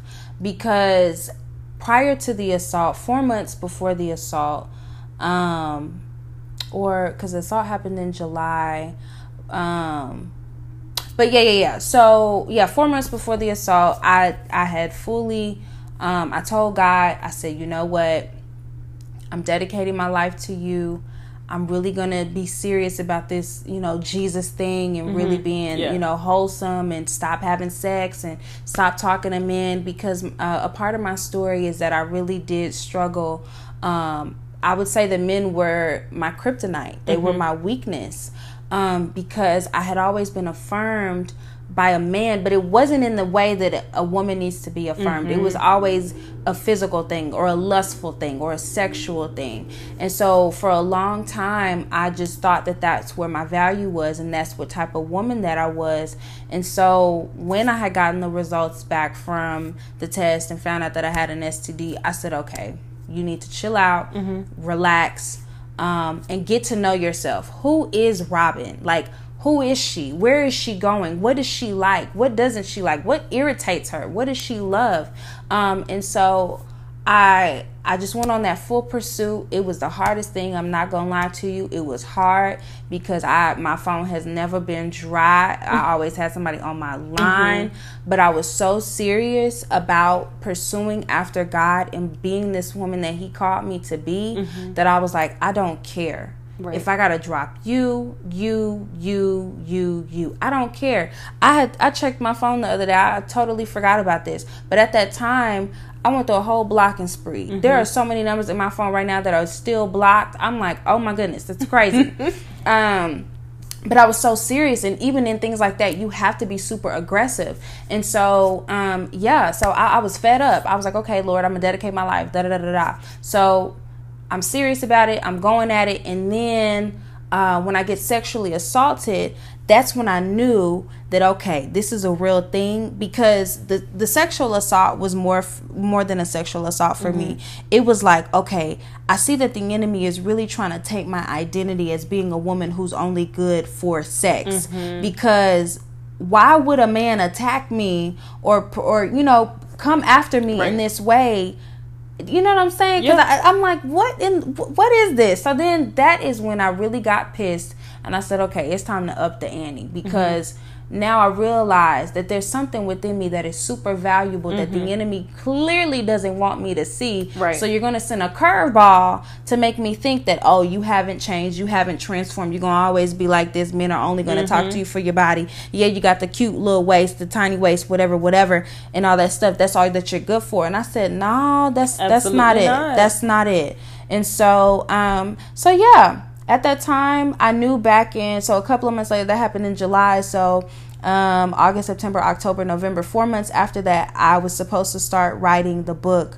I was supposed to release the blog, Robin Speaks, on November 22nd, 2019, but I was scared, and so then I pushed it back to December 2020 or December 22nd, 2019, and that's when I initially started writing. And then when January came, from the photo that I took after church one Sunday, and I titled the caption as "The Caged Bird Finally Sings," and then I sat down that Monday to start blogging for Robin Speaks, and then I heard "The Caged Bird Finally Sings" in my spirit. I was like, what is that? And so I was like, okay, not just bird in your ear, right? I was like, what is that? So I went back to Instagram, and I was like, oh, okay.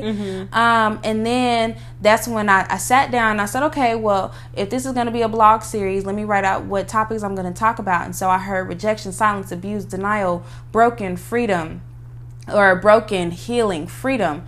And I was like, wait a minute, this is not just a blog post. This is a book. And then I said, you know what? I'm going to just go for it. We'll see what happens. And at first, the first draft was very cookie cutter. I was like, girl, bye. You ain't even getting nobody no details. Right, very surface level. Right. So I had to go back, and I went back and I gave the full detail, and I gave what is now The Caged Bird Finally Sings. She gave. Listen, I took y'all back to the garden, okay? Was naked and not afraid, okay? Period. Because, baby, that book is changing lives, and it will continue to. Amen. It's honestly, it's so beautiful. Amen. Like, thank you. And although it's relating to, sexual assault and from the perspective of a woman Right. in relationship with men who don't necessarily value her. Right. As a woman, it's still the theme of taking your trauma and saying this is not who I am. Yeah. It's applicable to anybody. Yeah, it is. It is. And I think it's not even so much on the sexual assault. I think the sexual assault is just the last, it was just the last thing that kept me bound. Because at that point, after that, I said, oh, no. Right. No, we're not doing this. But in each stage, you know, I walk people through rejection. So it's for those who may feel rejected by family or, you know, feeling silent by different things or feeling abused. The abuse doesn't have to be physical abuse. It could be emotional, mental, or physical. And not physical as far as, you know, Throwing hands. Right, you know. And then I walk you through being in denial, you know, being in denial of the abuse. Right, exactly. And then being broken by the truth and different things like that. So I feel that this book is applicable for anybody in any stage or season in their life. But yeah, listen, my God, I gotta go back home and read that book. You know, sometimes you gotta go back. Sometimes you really have to go back and remember who you are, and remember where you come from. Because it keeps you humble, and it keeps you grounded, and it keeps you reminded that God is indeed He's not a man, as the scripture says, that He's not a man that He shall lie, nor is He the son of man that He shall repent. And He's faithful. He's so faithful. You just gotta walk that thing out. You just have to literally walk that thing out. And sometimes you don't even have to look back. You don't have to. Sometimes what's in front of you will show you what was behind you. And you'll have a greater appreciation of what's in front of you and what's to come. So, man, God, thank you. So, what is something, now being where you are, what is something you would tell your former self? Oh, Lord. Oh, my God. I think, oh, Lord. I think what I would tell my former self is that you know who you are. You know who you are. Right. I think I've spent a lot of time, and even recently I realized that I spent a lot of time dumbing down who I am to fit the capacity or the cup for somebody else, and I'm not doing that. I am not doing that, because the only person that hurts is me. Yeah. Because the only person who is left in question and confused and bewildered is me, is you. If you are that person who feels as though you keep dumbing yourself down, or you keep putting a shade on your light, and you keep dimming your light so somebody else can see. Baby, if you can't see, go get you some sunglasses or get out the way. Because I'm born to shine, and I'm going to shine. I'm not gonna, like, I think that was the most irritating thing growing up, was I knew I knew I was born for greatness. I knew, I just knew I was a powerful woman. I knew I was a strong little girl, even even growing up. Right. Like, I just knew, but it was like, you can't say things like that, because then sometimes people take that as you being cocky or you being arrogant. And it's like, no, that's literally just who I am, and I know who I am. But I feel like when you're shaky in that, you allow for like so many people to just come in and say whatever. And so because I didn't know who I was, or I didn't stand firm in who I knew I was, a lot of people came and placed a lot of labels on me that I had to remove later on in life. Look at me like I'm 47. Girl, I'm only 22. You've lived a lot of life, though. Child. So you've lived a lot of life. Sound like somebody church mother. So even now, being where you are as this woman who's able to stand in the authority of Jesus and who knows who she is, and Jesus. it's like, there's no, like, you can't, nobody can tell you otherwise. Nah, you can't. Shut but your mouth. You're still period. Shut up. Shut up and shut it down. Okay. Windows, shut out. Girl, shut it down. And don't restart, okay? Just unplug. Girl, just break the motherboard. So Not you making me forget. Okay. I'm sorry, y'all. I got jokes. I play too much. So, as someone who you're where you are now, Yeah. but you're still human. Yes. You still have your triggers, if you will. Unfortunately. How do you deal with those now, being where you are? Yeah. You know, so in my second book, Signed a Girl Trying to Heal, this book is honestly a pocket guide to living and maintaining triumph. And so in this book, I talk about the OWL system, which is acknowledge, accept, and live. So whenever I have a trigger, I have to take a moment to pause. Because me, I'm a busybody. I like to go. Move. I gotta be still. And when I recognize that something is wrong, see, a lot of the times, especially in the church, we just associate emotions as pray that away, get away. Like stop that, first of all. Because your soul is literally made up of your mind, will, and emotions. So if you are running something away that is a part of you, that when God breathed his breath into you and you became a living soul, as some versions of the Bible does say, then there's an imbalance, right? And so I have to take a moment to pause and really ask myself and really backtrack, trace my steps. What happened? Where did this come from? What did I see? Who did I talk to? What did I read? What did I go back and read again? Or what did I go back and look at again? So I have to acknowledge it, first of all, acknowledge the trigger. Because a lot of the times we try to move past and ignore it and just do busy work. No, because when it's time to go to bed, I'm going to bed. I'm not sitting up here thinking about this, okay? So you have to acknowledge it, and then you have to accept. Sometimes you have to reaccept that the event has occurred, because a lot of the times when triggers do come, it's like oh my God, it's like you're reliving it again. But you have to accept it. Whether you have to accept it 10 times within 1 minute, that is okay, or 10 times within an hour or a day. Space it. Whatever you have to do. But it's saying like, I know you're there.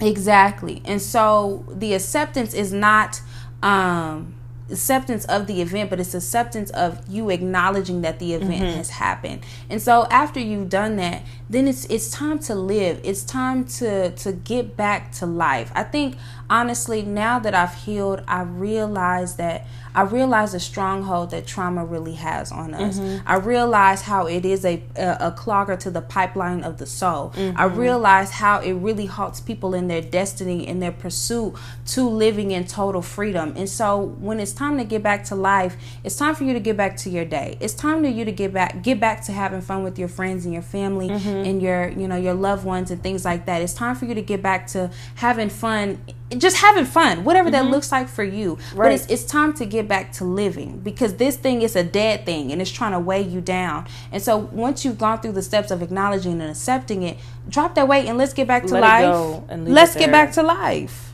Please. Nobody got time for that. I be walking like I talk it. Girl. Well, that was my last question. Wow. This was fun. This was amazing. This was fun. I'm sorry, y'all. This is long. I hope, maybe y'all run on treadmill. They don't have to at get the over gym. Maybe you're on a road trip.